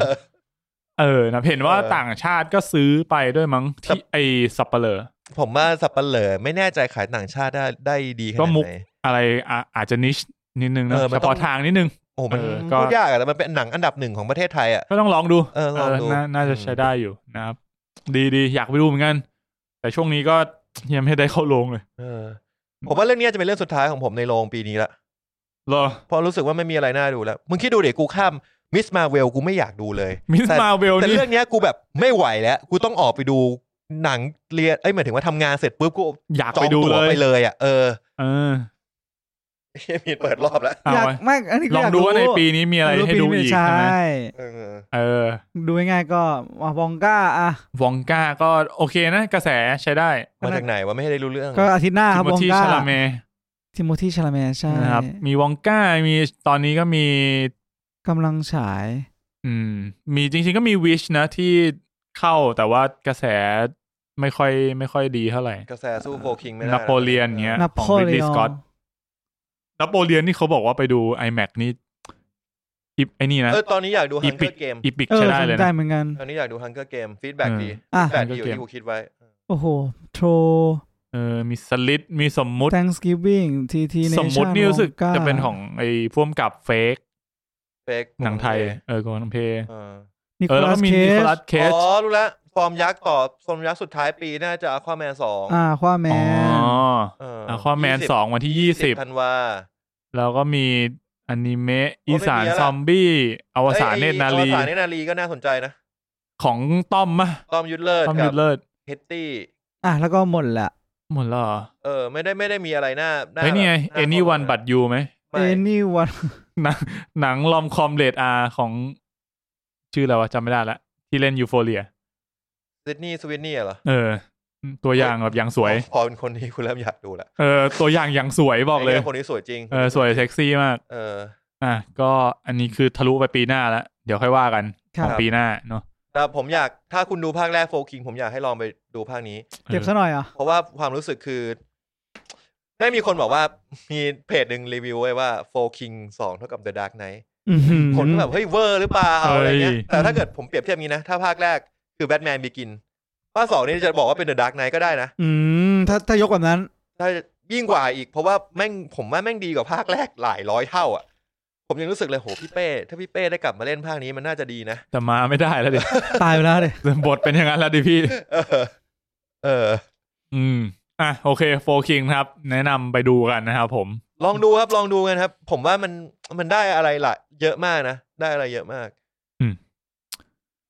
สุดยอดครับผมก็ของผมก็จริงๆผมมี 2-3 เรื่องเอาสั้นๆเรื่องอีกอันที่ดูจบนะครับของผมก็กลับมาที่ซีรีส์เกาหลีครับอันนี้ทาง VIU View นะครับเรื่อง Twinkling Watermelon อันนี้เป็นแนวแบบแฟนตาซีนิดๆที่น่าจะเคยเล่าไปแล้วคราวที่แล้วดูไม่จบที่เป็นพระเอกย้อนเวลาไปเจอพ่อแม่วัยเด็กแล้วก็แบบได้รู้ว่าพ่อแม่อย่างเงี้ยตอนแรกพ่อแม่พูดไม่ได้แล้วพอย้อนกลับไปถึงได้เจอว่าอ้าวจริงๆพ่อกูยังพูดได้นี่หว่าแล้วมันเกิดอะไรขึ้นอะไรเงี้ยก็พยายามมาสารสัมพันธ์ความเข้าใจผิดอะไรกันก็เป็นแนวแบบcoming of age แหละนะแต่ว่าเรื่องนี้ผมว่าทำได้ดีกลมกล่อมสนุกแล้วก็แสดงกันได้ดีครับมีเหมือนคู่ตัวเอก2คู่อันนี้ก็กระแสก็เงียบๆไม่ค่อยมีคนดูเท่าไหร่แต่ว่าเพลินดีนะครับไปดูโฟคิง2กันไอ้สัตว์ลองไปดูนะครับผมหมดแล้วเนี่ยครับก็สนทนาหน้าบาร์ประมาณนี้ครับชั่วโมงนึงได้นะถึงชั่วโมงมั้ยเกินมั้ยชั่วโมง4 นาทีก็ประมาณนี้ก็เบรกซะก่อนไม่รู้ว่าจะเบรกยาวหรือเบรกสั้นเบรกซะหน่อยเพชรมันเริ่มรูปขาได้สัตว์เบรกซะหน่อยแล้วกันไม่ยังไม่มีอะไรกูเนี่ยจะเบรกไงกูเปิดมาขนาดนี้ไอ้สัตว์เดี๋ยวกลับมาครับโอเคครับเดี๋ยวกลับมาดู Spotify Rap มั้ยได้โอเค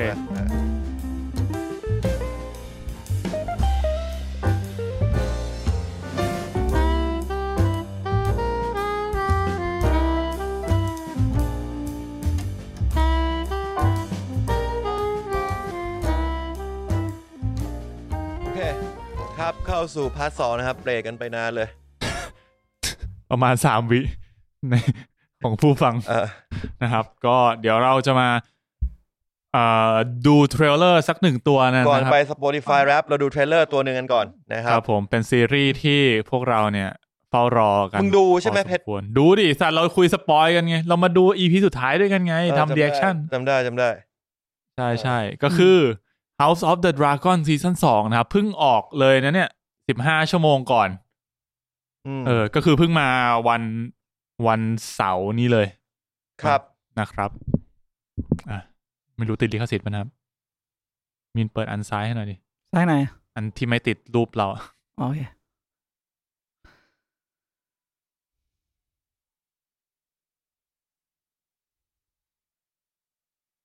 กูไม่น่าไปอ่านเลยกูจำไม่ได้ว่ามันถึงไหนคำว่าอ่านไอมีนคือมันอ่านล่วงหน้าไปแล้วไอมีนมันไปอ่านวิกิมา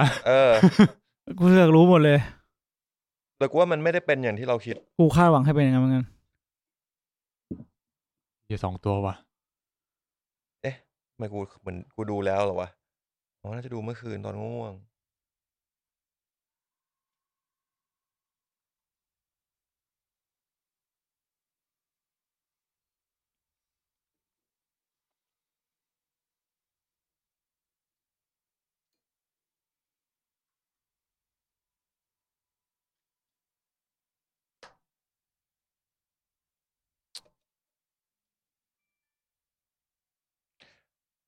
ก็น่าจะเดือดมากขึ้นนะแต่ว่าผมว่ามันจะยังไม่เข้าไปสู่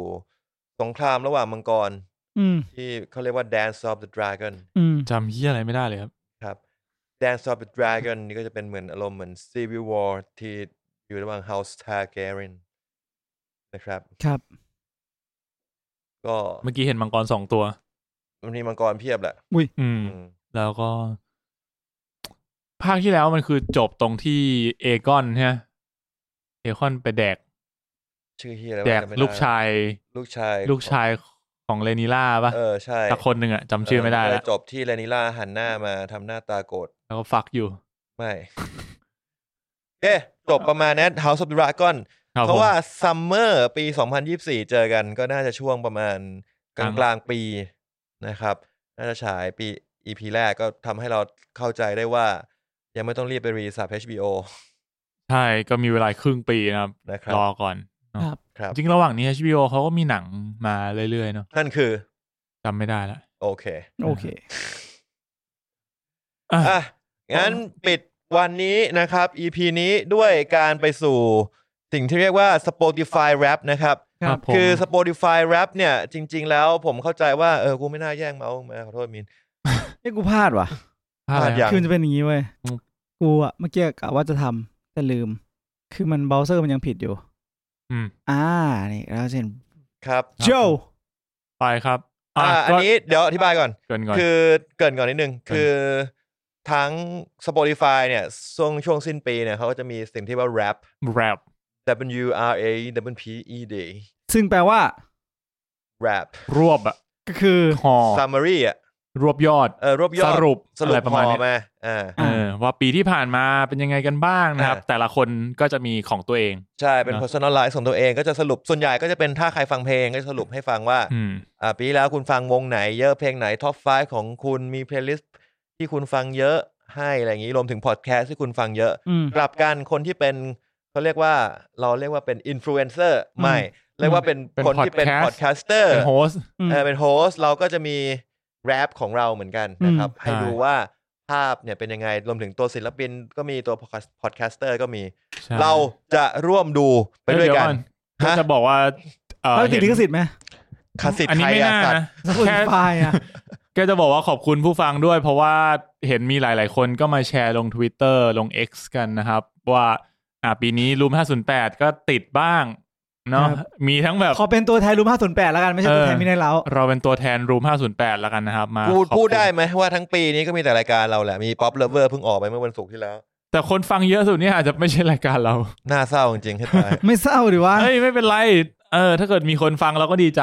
นะไม่ว่าจะกลับไปฟังตอนเก่าฟัง EP ไหนรายการอะไรเงี้ยก็ยินดีทั้งหมดนะครับขอบคุณมากที่ยัง ฝั่งของพวกเรากันอยู่เนาะแล้วก็ปีหน้าก็ยังอยู่ด้วยกันต่อนะครับผมว่าเรานั่งข้างบนเท่กว่ามิน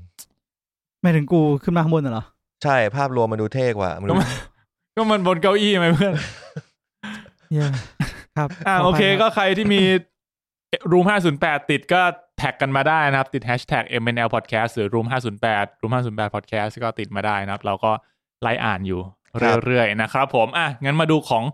ช่องกันบ้างดีกว่าว่าเป็นยังไงกันบ้างนะในปีที่ผ่านมาผมก็ยังไม่ได้ดูเหมือนกันเนี่ยนี่ผมไม่ดูเหมือนกันผมดูแล้วแต่ว่าเดี๋ยวให้เพชรกับมีนได้ดูนะครับโอเค let's go นะครับอันนี้คือถ้าใครไม่เห็นภาพก็มาดูใน YouTube แล้วกันไม่เห็นภาพเดี๋ยวเราจะพูดภาพกว้างๆเดี๋ยวเราจะพูดให้ฟังว่ามันพูดว่าอะไรคือมันบอกว่าคนเนี่ย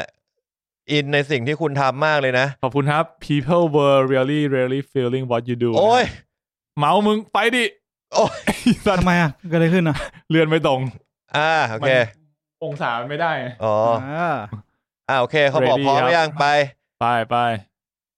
นี่ไปเลยครับเขาบอกว่าน่าจะกดลงได้ป่ะในคีย์บอร์ดกูก็ไม่รู้เหมือนกันแฮร์รี่พอตเตอร์ครับผมเอพิโซดของปีนี้นะครับดีใจกันแหละดีใจพวกมึงด้วยแล้วกันครับคือท็อปเอพิโซดของช่องปีนี้นะฮะคือ Huge Letter นะครับตอน Harry Potter EP แรกนะครับ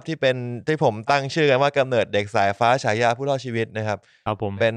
Huge Letter น่าจะ3ปีแล้วมั้ยของมัน20อ่ะก็ยังมีคนที่เห็นคุยกันนะเนาะผู้ฟังก็บอกว่าแบบย้อนกลับไปฟังเรื่อยๆเลยตอนนั้นตั้งแต่นี่ออกใหม่ๆเลยธรรมนัสอ่ะกูจำได้ว่ากูเล่นมุกนี้ในรายการแล้วกูแบบละขำกันชิบหายเลยอันนั้นมันไม่ใช่ไข่มังกรมันเป็นแป้งนะครับซึ่งเขาก็อธิบายเพิ่มเติมว่ามันถูกสตรีม 884% more than your average episode นะครับคือ EP แม่งยาวเท่าไหร่เนี่ยไอ้สัตว์คำว่าสตรีมต้องพูดงี้สตรีมของ Spotify คือการที่มีคนกดเพลย์ไปจนถึง60วินาทีนะครับเขาจะเรียกว่าสตรีมแล้วไม่ใช่แค่กดคลิกเพลย์เฉยอันนั้นก็คือมีคนเล่น EP เนี้ยเกิน60วิเนี่ยมากกว่า average ของรายการเรา 884% แต่ต้องพูดว่าอันนี้น่าจะหมายถึงว่าทั้งทุก EP เลยการที่เรามีออกทุกสัปดาห์เงี้ยมันก็น่าทำให้ average มันค่อนข้างต่ำเหมือนกันEP ของแฮร์รี่ยาว1 ชั่วโมงยาว2 ชั่วโมงครึ่งไม่แปลกก็เล่าหนังสือทั้งเรื่องไปต่อนะครับไปต่ออันนี้มี new fan ครับผมสำหรับผู้ฟังใหม่ๆนะครับที่มารู้จักกันมีผู้ฟังใหม่เยอะแค่ไหน 59% ที่มาเจอกับพวกเรานะในปี2023 59เลยเหรอเป็นไม่ได้ไงวะเฉลี่ยก็มา 60% เลยนะเยอะนะเว้ยเยอะอยู่นะเนี่ยขอบคุณมากครับใครที่อยู่ in 2023ใช่ใครที่เจอผมเข้าใจว่าเพราะว่าเรารีวิวหนังแหละการที่เรารีวิวหนังแล้วมีอัลกอริทึมของ Spotify ก็กระจายเข้าไปก็เราได้ listener เพิ่มจากคนที่มารอรีวิวหนังใช่ก็จะเห็นได้ว่าเวลาหนังไหนที่มันเป็นกระแสแล้วเข้าไปดูสแตทมันจะเยอะมึงมั่วอะไรสัตว์เขาบอกว่าอะไรตอนที่ทำให้คนเข้ามานี่คือตอน Harry Potter ตอนเมื่อกี้ไม่กูหมายถึงว่าถ้าเกิดตอนไหนที่หนังเป็นกระแสดังๆอย่างที่หยดอะไรเงี้ยยอดวิวมันก็จะเยอะหน่อยหนังที่คนรู้จักกันเขาบอกว่า 29% ของผู้ฟังใหม่เนี่ยเข้ามาฟัง EP นี้ไม่เป็นไรก็มาฟังมินในเราต่อได้จริงๆเราหรือเราควรจะไอ้ปุ๊กเปลี่ยนทิศวะเล่าหนังสือไหมเราเปลี่ยนเป็นแบบผู้ร่วมรายการแล้วตัดต่อให้มันแต่จะบอกว่าผู้ฟังเราเนี่ยไม่ได้มีแค่ใน Thailand นะครับไทยแลนด์ต้องเป็นท็อปคันทรีแหละไอสัตว์ก็เนี่ยแน่อยู่แล้วแต่เรามีผู้ฟังนอกไทยนะครับก็คือเราสตรีมทั้งหมดเนี่ย32ประเทศเลยทีเดียวครับผมนะครับผมมันพูดถึงโอ้โห most listener นะครับอยู่ในไทยแลนด์นะครับแล้วก็แคนาดาแล้วก็เกาหลีใต้ครับเกาหลีใต้ก็คนไทยเยอะเหรอเพิ่งรู้มึงไม่รู้เหรอไม่รู้เกาหลีใต้คนไทยเยอะว่ะโอเคครับก็ใครที่ฟังอยู่ว่ายินดีที่จะรู้จักนะครับผม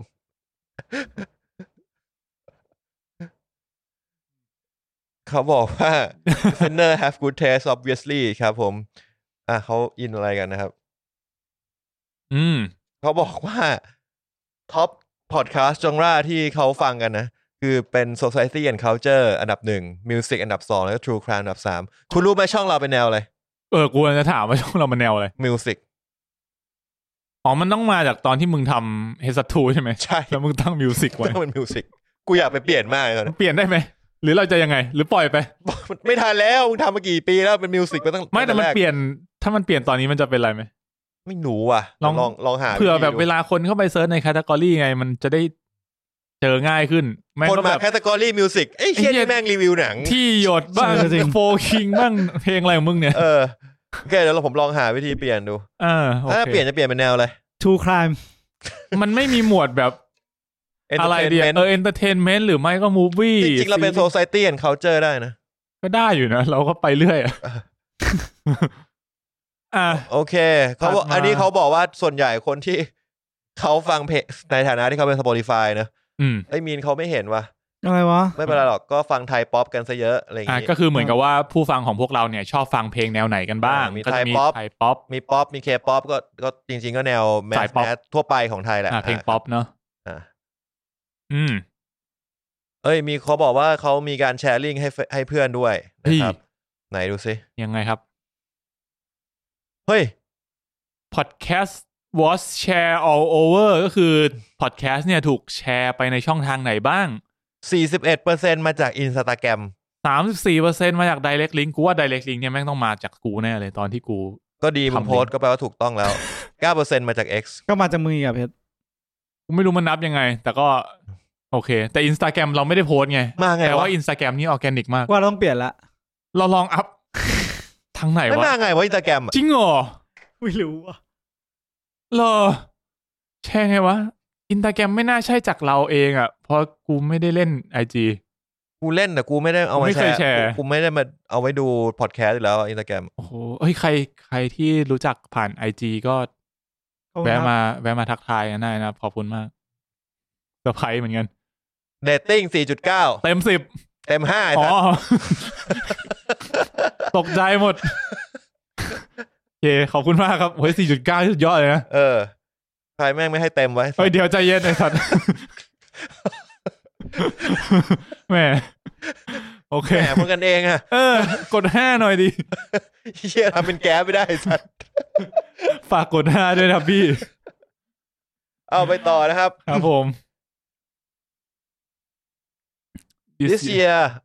เขามีไอ้นี่ไง Spotify เขามีไอ้ระบบ Q&A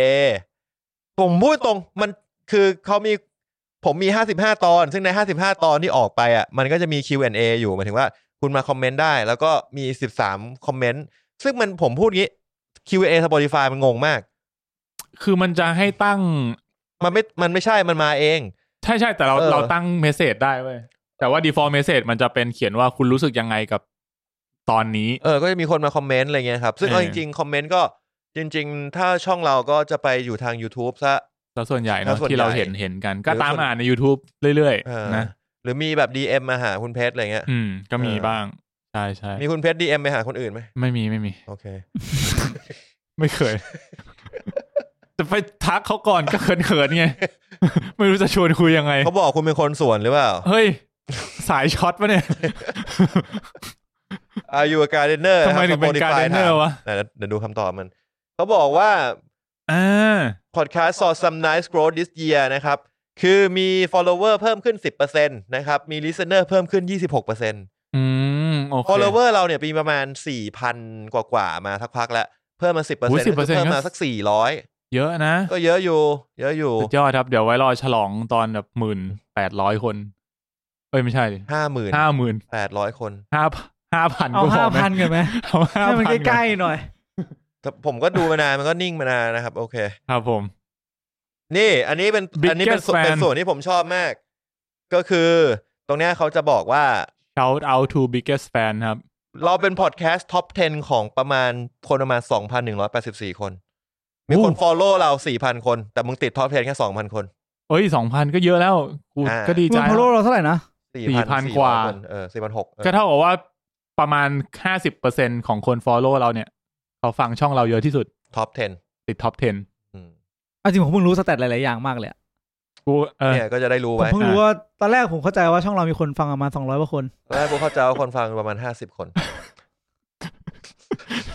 กู กูทำเพื่อ50คนเนี้ยกูคิดมาตลอดเราทำเพื่อทุกคนกูทำเพื่อ200 คนจะมีตลอดจะ1 คนหรือ1,000 คนเราก็ทำเต็มที่เหมือนกันถ้า1 คนเราต้องคิดแล้วว่าฟังกันเองหรือเปล่า1 คนเป็นใครมึงหรือเปล่าคนต้องคิดแล้วอย่างน้อยๆควรจะมี3ไม่สัตว์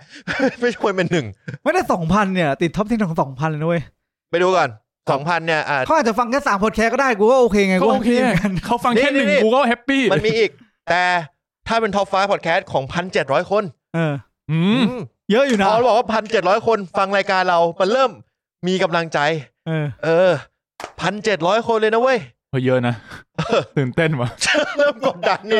กดดันว่ะเริ่มกดดันนี่คนฟังทั้งเขาไม่ได้ฟังรายการมึงอ๋อเขากลับไปฟังฮิวเลเตอร์แฮร์รี่นะว่าแฮร์รี่แหละอ้าวแต่ว่าก็ไม่เป็นไรอันต่อไปทำให้คุณตาสว่างยังไงครับดรัมโลเอาดิกูเกลียดคำว่าตาสว่างของมึงมากเลยตาสว่างแปลว่าอะไรคุณคือพอดแคสต์อันดับ1ของคนทั้งหมด745คนเยอะอยู่ดีนะเยอะอยู่ดีถ้าอย่างงี้มันแปลว่าอสูมนะว่า745คนเนี่ยฟังคุณจริงๆเพราะนั้นเนี่ยมันมีพอจะฟังฮิวเลเตอร์บนเขาอาจจะเข้ามาเพื่อฟังฮิวเลเตอร์ตอนเดียวแล้วออกไปก็ได้เว้ยมึงคิดเองหรือเปล่าท่านมึงอย่ามองโลกในแง่ร้ายจนเกินไปไม่ได้มองโลกในแง่ร้ายไอ้แม่นี่มันเป็นการแปลว่ามันมีโดยเฉลี่ยคิดงี้มึงคิดว่ามี700คนแล้วกันไอ้สัตว์อี45คนเนี่ยฟังฮิวเลเตอร์โอเคป่ะได้โอเคดีขอบคุณครับพอเรียกเลข700มันดูมีกำลังใจมากขึ้นนะรู้สึกที่กูทำไปอ่ะแม่งแย่เกินไปที่ให้เขาฟังจริงๆว่ะมักง่ายมากเลยคืออย่างงี้บอกผู้ฟังงี้เวลาเราทำพอดแคสต์เนี่ยเพื่อเรารู้กันนะเพื่อเรารู้ว่าพวกเราทำพอดแคสต์แต่เราจะไม่ไปเชิญชวนให้แม่งมาฟังกัน คือพวกเราจะเป็นคนที่เขินมากเราจะไม่แชร์ที่หน้าเพจจะไม่ได้แบบไปชวนเพื่อนให้มากดไลค์เพจเราสิไม่ถึงขั้นแบบลองฟังไปแชร์ให้ทุกคนเพราะเรามีความเขินบางอย่างที่แบบว่าเรารู้สึกว่ามันมึงอย่าฟังเลยไอ้เหี้ยรู้สึกเขินอ่ะว่าแบบบางทีรู้สึกว่าแบบเฮ้ยเขารู้จักตัวจริงเรารู้จักตัวจริงเราแล้วแบบมาฟังพอดแคสต์แล้วมันก็อาจจะเป็นอีก personality นึงไม่เหรอไม่แต่บางคนที่เขาไม่รู้จักตัวตนผมอ่ะผมก็ไม่ชวนอยู่ดีนะก็เหมือนกันคือแต่คนที่รู้จักตัวตนผมอ่ะผมจะให้ฟังเว้ยคนที่รู้จักตัวตนผมจะให้ฟังแต่คนที่ไม่รู้จักตัวตนแบบเพิ่งเจอกันเนี่ยแล้วเขาก็ถามบางทีมันก็ small talk คุณเป็นคนยังไงครับเอาพอดแคสต์นี้ไปฟังงานอดิเรกทำอะไรเขาบอกว่าอ๋อมีดูหนังชอบดูหนังมีอัดรายการพอดแคสต์ด้วยอย่างเงี้ยก็จะไม่พูดเลยก็จะแค่บอกว่าก็ดูหนังฟังเพลงเล่นเกมเหมือนกันผมก็แบบเหมือนสมมติไปเข้าออฟฟิศใหม่ผมก็จะไม่บอกเขานะว่าผมทำพอดแคสต์อะไรเงี้ยจนมีแบบเพื่อนไปรู้แล้วก็แบบเฮ้ยเขาพยายามไปขายคนอื่นเนี่ยตั้นชอบฟังพอดแคสต์ทำพอดแคสต์ด้วยนะอะไรเงี้ยบอกอ๋อเดี๋ยวลองฟังหน่อยซึ่งผมก็คือเราไม่เหมือนพอดแคสต์ทั่วไปมันไม่ใช่ใครก็ได้จะมาฟังแล้วคือพอบางทีนึกภาพพอดแคสต์ทั่วไปที่ค่อนข้างแมสในไทยเนาะที่คนรู้จักกันมันจะเป็นแบบตอนละ20 นาทีอะไรเงี้ยแล้วก็จะพูดใน1 ชั่วโมงมีแบบสาระนิดนึงค่อนข้างมีสาระแหละส่วนใหญ่เขาจะส่วนใหญ่ค่อนข้างมีสาระจนมีช่วงนึงที่คนเริ่มทำพอดแคสต์ที่มันรีแลกซ์มากขึ้นกันเยอะขึ้นอะไรเงี้ยแต่เรามาแหลกมานานแล้วรีแลกแบบแหลกสาระเนี่ยมานานแล้วไอ้เหี้ยแหลกสาระไม่เคยมีเราก็เป็นตัวเราของเราอย่างนี้มาสักพักนึงนานแล้วล่ะเป็นตัวเราอย่างนี้มาโดยตลอดตอนที่มีสาระมีไหมมีบ้างตอนไหนวะมันก็ต้องมีบ้างแหละเฮียคือเรารีวิวหนังการที่รีวิวหนังเนี่ยคือสาระของเราถูกป่ะสาระแล้วเราก็จะไม่ค่อยเหมือนทั่วๆไปก็คือชายวัยกลางคนที่มาพูดคุยหยาบคายทุกคนฟังเนี่ยมันก็เป็นเรื่องที่มีคนร่วม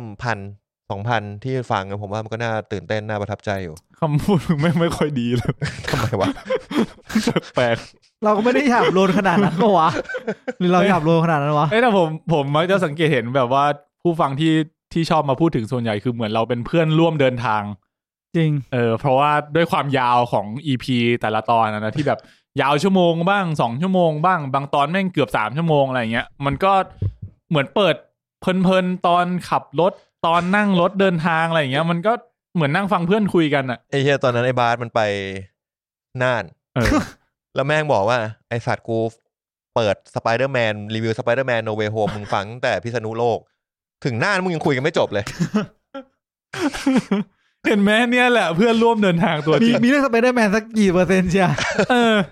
บางคนนั่งรถไปกับคุณอ่ะเขานั่งแป๊บเดียวก็หลับคุณฟังเรา3 ชั่วโมงคุยไม่หยุด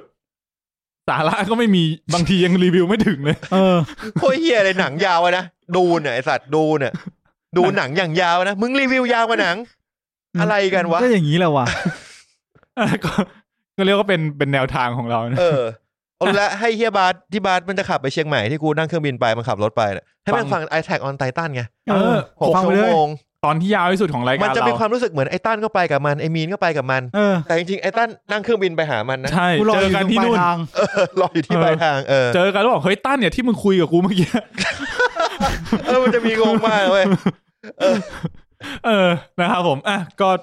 ขอบคุณทุกคนนะครับตอนนี้ถัดไปเลยถัดไปอันนี้อะไรTop fan listening to you ก็คือ Top fan เนี่ยฟังคุณมากกว่าผู้ฟังคนอื่นประมาณ 8.9 เท่าใช่เหรอ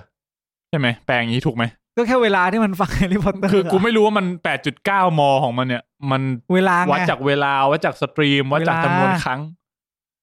Top fan คือ700คนเมื่อกี้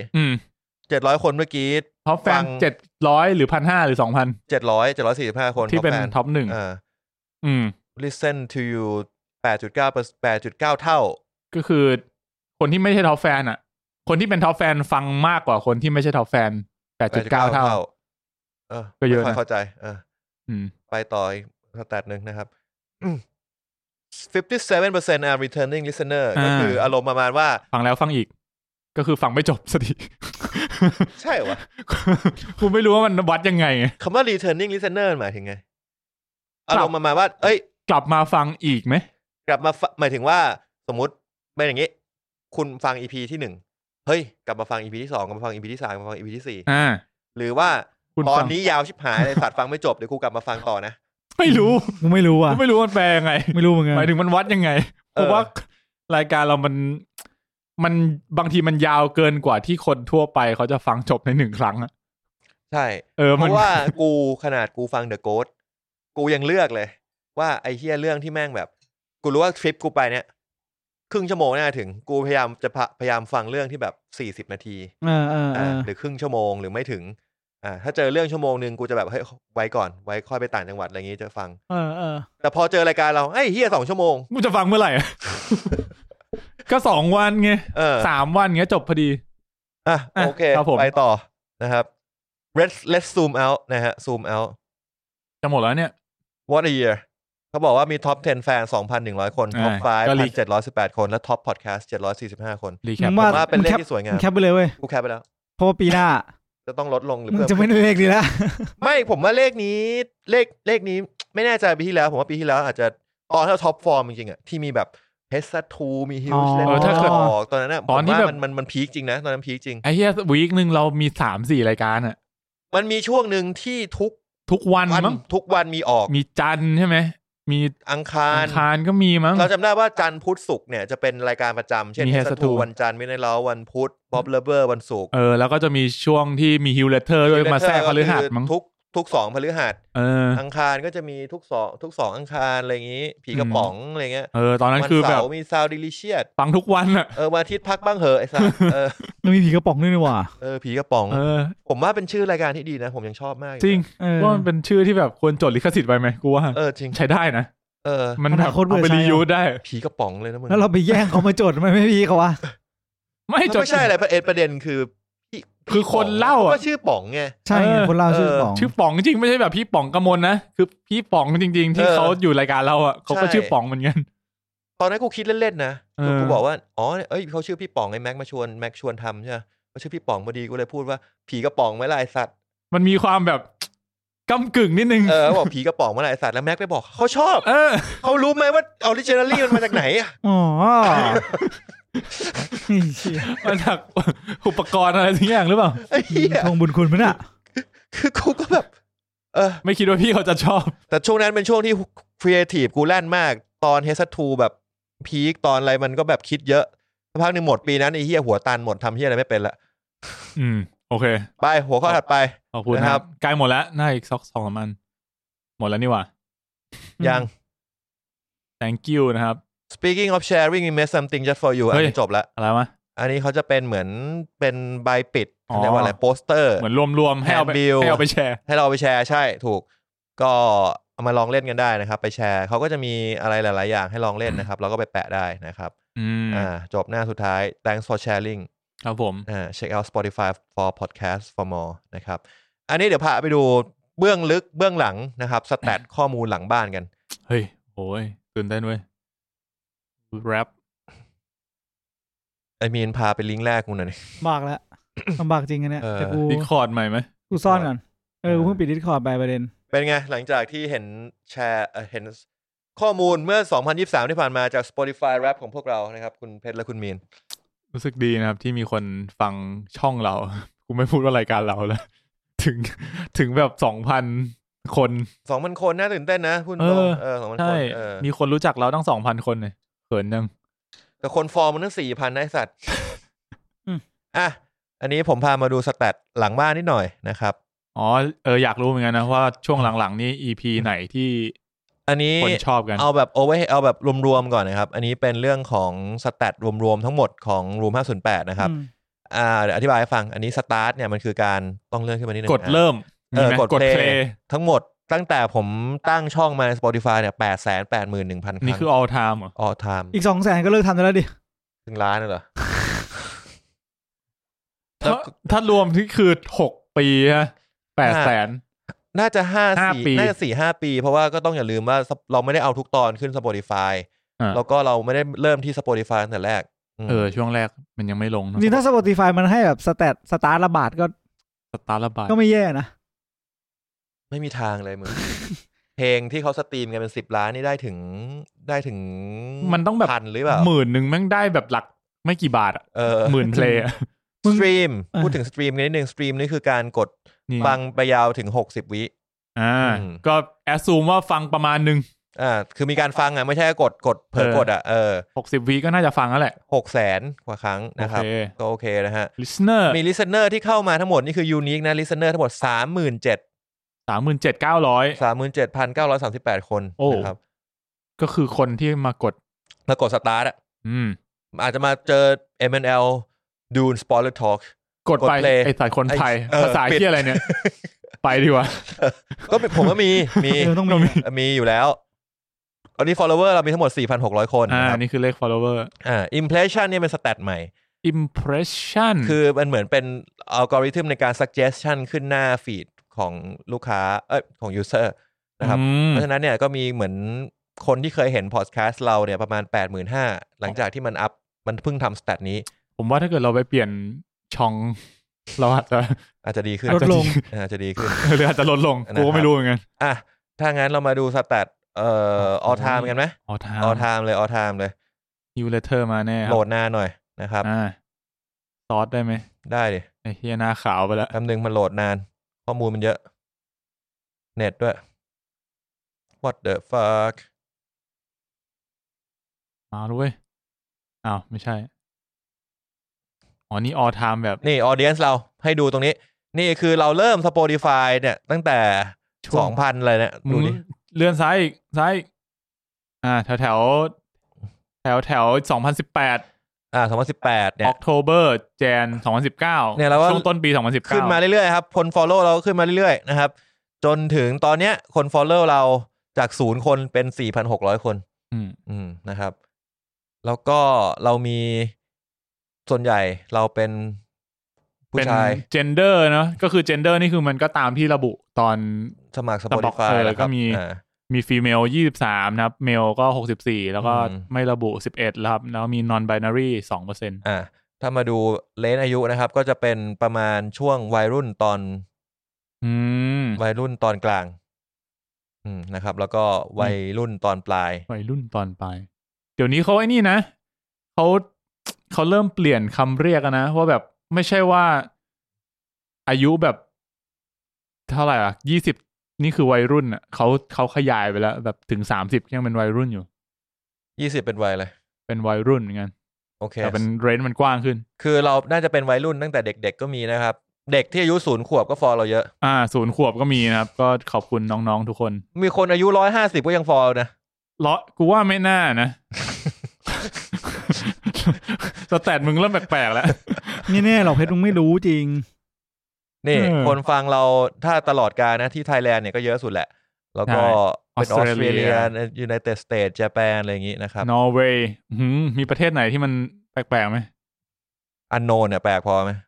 ญี่ปุ่นอันโนนฟรานซ์แคนาดาสิงคโปร์ UK สวีเดนมาเลไต้หวันฮังการี UAE ก็มีนะครับบราซิลเฮ้ย UAE นี่ใครวะเฮ้ยใจเย็นสวัสดีด็อกเตอร์บราซิลตุรกีมีหมดแหละไอซ์แลนด์กูว่าหลังๆนี่เริ่มกดผิดแล้วว่าเป็นไม่ได้นะครับกลับไปดูเอพิโซดเมื่อกี้นิดนึงเอพิโซดนะครับมันโหลดเสร็จแล้วไหมหรือเปล่าหรือแม่งตายหาไปแล้วโหลดไม่ขึ้นครับผมโหลดไม่ขึ้นแล้วรีเฟรชไปนะครับนี่ดูกันชิวๆเลยนะชิวโอเคผมว่าลองเปลี่ยนเป็นปีนี้ไหมปีนี้คัสตอมเลนจ์คัสตอมก็ได้ปีนี้เหรอเนอะเพราะมันก็ตั้งแต่2018ใช่ลองเลื่อนเป็นปีนี้ว่าเคลียร์คาเลนดาร์ค้างเลยสัตว์จริงมั้ยเนี่ยหรือมันให้สุดแค่นั้นไม่ได้ไป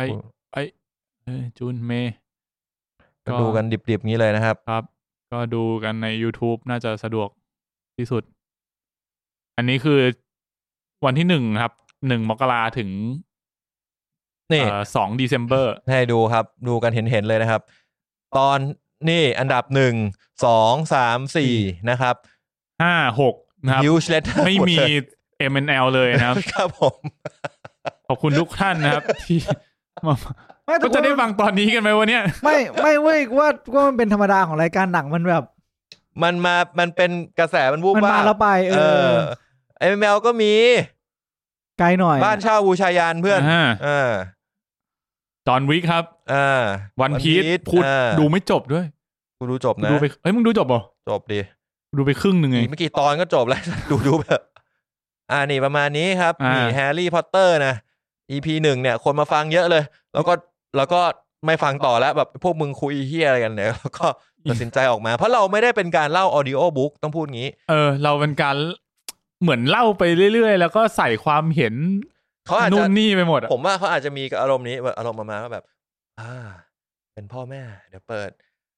ออดิโอบุ๊กแฮร์รี่พอตเตอร์ให้กับลูกชายลูกสาววัย3 ขวบ 4 ขวบเราฟังกันดีกว่าเปิดมาแฮร์รี่ไอเด็กเวนไอ้เหี้ยก็จบตรงนั้นให้เปลี่ยนทันกันนะครับไม่อยากกดสต็อปแทบไม่ทันไม่อยากเป็นภัยสังคมแบบนั้นเลยจริงๆเราคือพอดแคสต์มันขาดไอ้สิ่งนี้เว้ยไอ้เหมือนแบบที่บอกว่าเรตติ้งคืออะไรคือเรทมันค่อนข้างกว้างมันแบบคือเราก็ติด explicit ไว้ปะติดแต่ไม่มีใครเห็นหรอกถ้าเขาเสิร์ชมันก็เจอเพราะว่ามันไม่ได้มีเซฟเสิร์ชอะไรอย่างเงี้ยเหมือนชาวบ้านเขานะครับก็ขออภัยด้วยถ้าเกิดใครเข้ามาแล้วเจออะไรที่เกินคาดนะครับไม่ได้เหมือนที่คิดไว้นะครับอย่างแฮร์รี่ผมก็อยากกลับไปฟังนะรู้สึกว่าแบบเวลาขับรถนานๆมันก็เพลินดีแต่มีสิ่งที่อยากให้ดูตรงนี้นิดนึงเผื่อไม่เคยเห็นนะครับเนี่ยคือสแตท all time ทั้งหมดนะครับของตอนนี้นะครับมีแฮร์รี่คนสตาร์ท 7,000 คนสตรีมไป 5,000 คนมีลิสเทนเนอร์เข้ามาฟัง 2,000 คนนะครับอันนี้คือ all time เลยนะตั้งแต่ตอนออกมานะครับแล้วก็นี่คือตรงนี้ที่ผมชอบดูบ่อยๆคือผมจะชอบดูกันว่าคนเขา drop off ไปเมื่อไหร่โหยถ้ามาถึงแบบ 80% ผมถือว่าเขาฟังจนจบแล้วนะอันนี้คือประสบความสำเร็จมากแปลว่าคนที่ฟังแทบทั้งแบบ 80% ก็คือฟังจนจบเลยคนที่เริ่มฟังใช่ซึ่งปกติถ้าเกิดว่าแบบอันนี้พูดตรงถ้าเป็น ML เราจะแบบครึ่งนึงเป็นสปอยเลอร์ครับไปดูเลยดิเป็นสปอยเลอร์ปุ๊บมันก็จะตกลงก็ไปดูเดี๋ยวไปดู ML ที่เป็นบ้านเช่าบูชายันดูที่หยดก็ได้ตอนล่าสุดลองเปลี่ยนจาก last 7 day เป็นอะไรวะ90ก็ได้อะไรพวกเนี้ยออทามไปเลยเพราะมันออกมาอันนี้ต้องบอกว่าที่หยดเนี่ยจะต่างกันเพราะผมคิดว่า impression มันเยอะมันน่าจะมีคนเซิร์ชเยอะใช่ครับแล้วก็เขาเนี่ยก็จะข้ามไปพวกมึงคุยเหี้ยอะไรกันกว่าจะแบบมาโผล่ช่วงรีวิวที่หยดเลยเหมือนแบบกดเลื่อนไปเมื่อไหร่มึงจะคุยที่ไม่เพราะเราใส่ time stamp ให้ด้วยก็ไปตรงนี้เลยช่วงกลางๆแต่ว่าส่วนใหญ่ก็ต้องบอกว่าส่วนใหญ่เขาฟังกันจนจบนะโอเคนะแถวเกิน 50% ผมว่าก็แฮปปี้แล้วครับผมโหนี่สุดฟ้ามากนะครับโอเคมีตอนไหนอยากดูไหมตอนที่แบบเฮ้ยเราชอบมากอยากแบบลองกลับไปฟังอยากตอนไททันไม่ใช่เขาดูหน่อยดิ ดูไหนเขาดูไหนไอเซิร์ชได้นะฟิลเตอร์ตรงฟิลเตอร์โลกิคือแล้วเนี่ยเรามีคุยโลกิล่าสุดที่พูด EP 1มั้งอันนี้มันสแตทlast 7 day ลองเลื่อนมันจะมีแบบ first 90 วันก็ได้เหมือนแบบ90 วันแรกที่อัพ EP นั้นอ่ะนี่แข่งอันนี้มันแบบมันฟิลเตอร์หนังเลยนะเหมือนดูบ็อกออฟฟิศอะประมาณนั้นตายอยู่ดีคิดนานไปหน่อยสแตทข้อความมันเยอะข้อมูลมันเยอะใจเย็นหน่อยเดี๋ยวบอกประมาณนี้แหละใจเย็นหน่อยผมว่า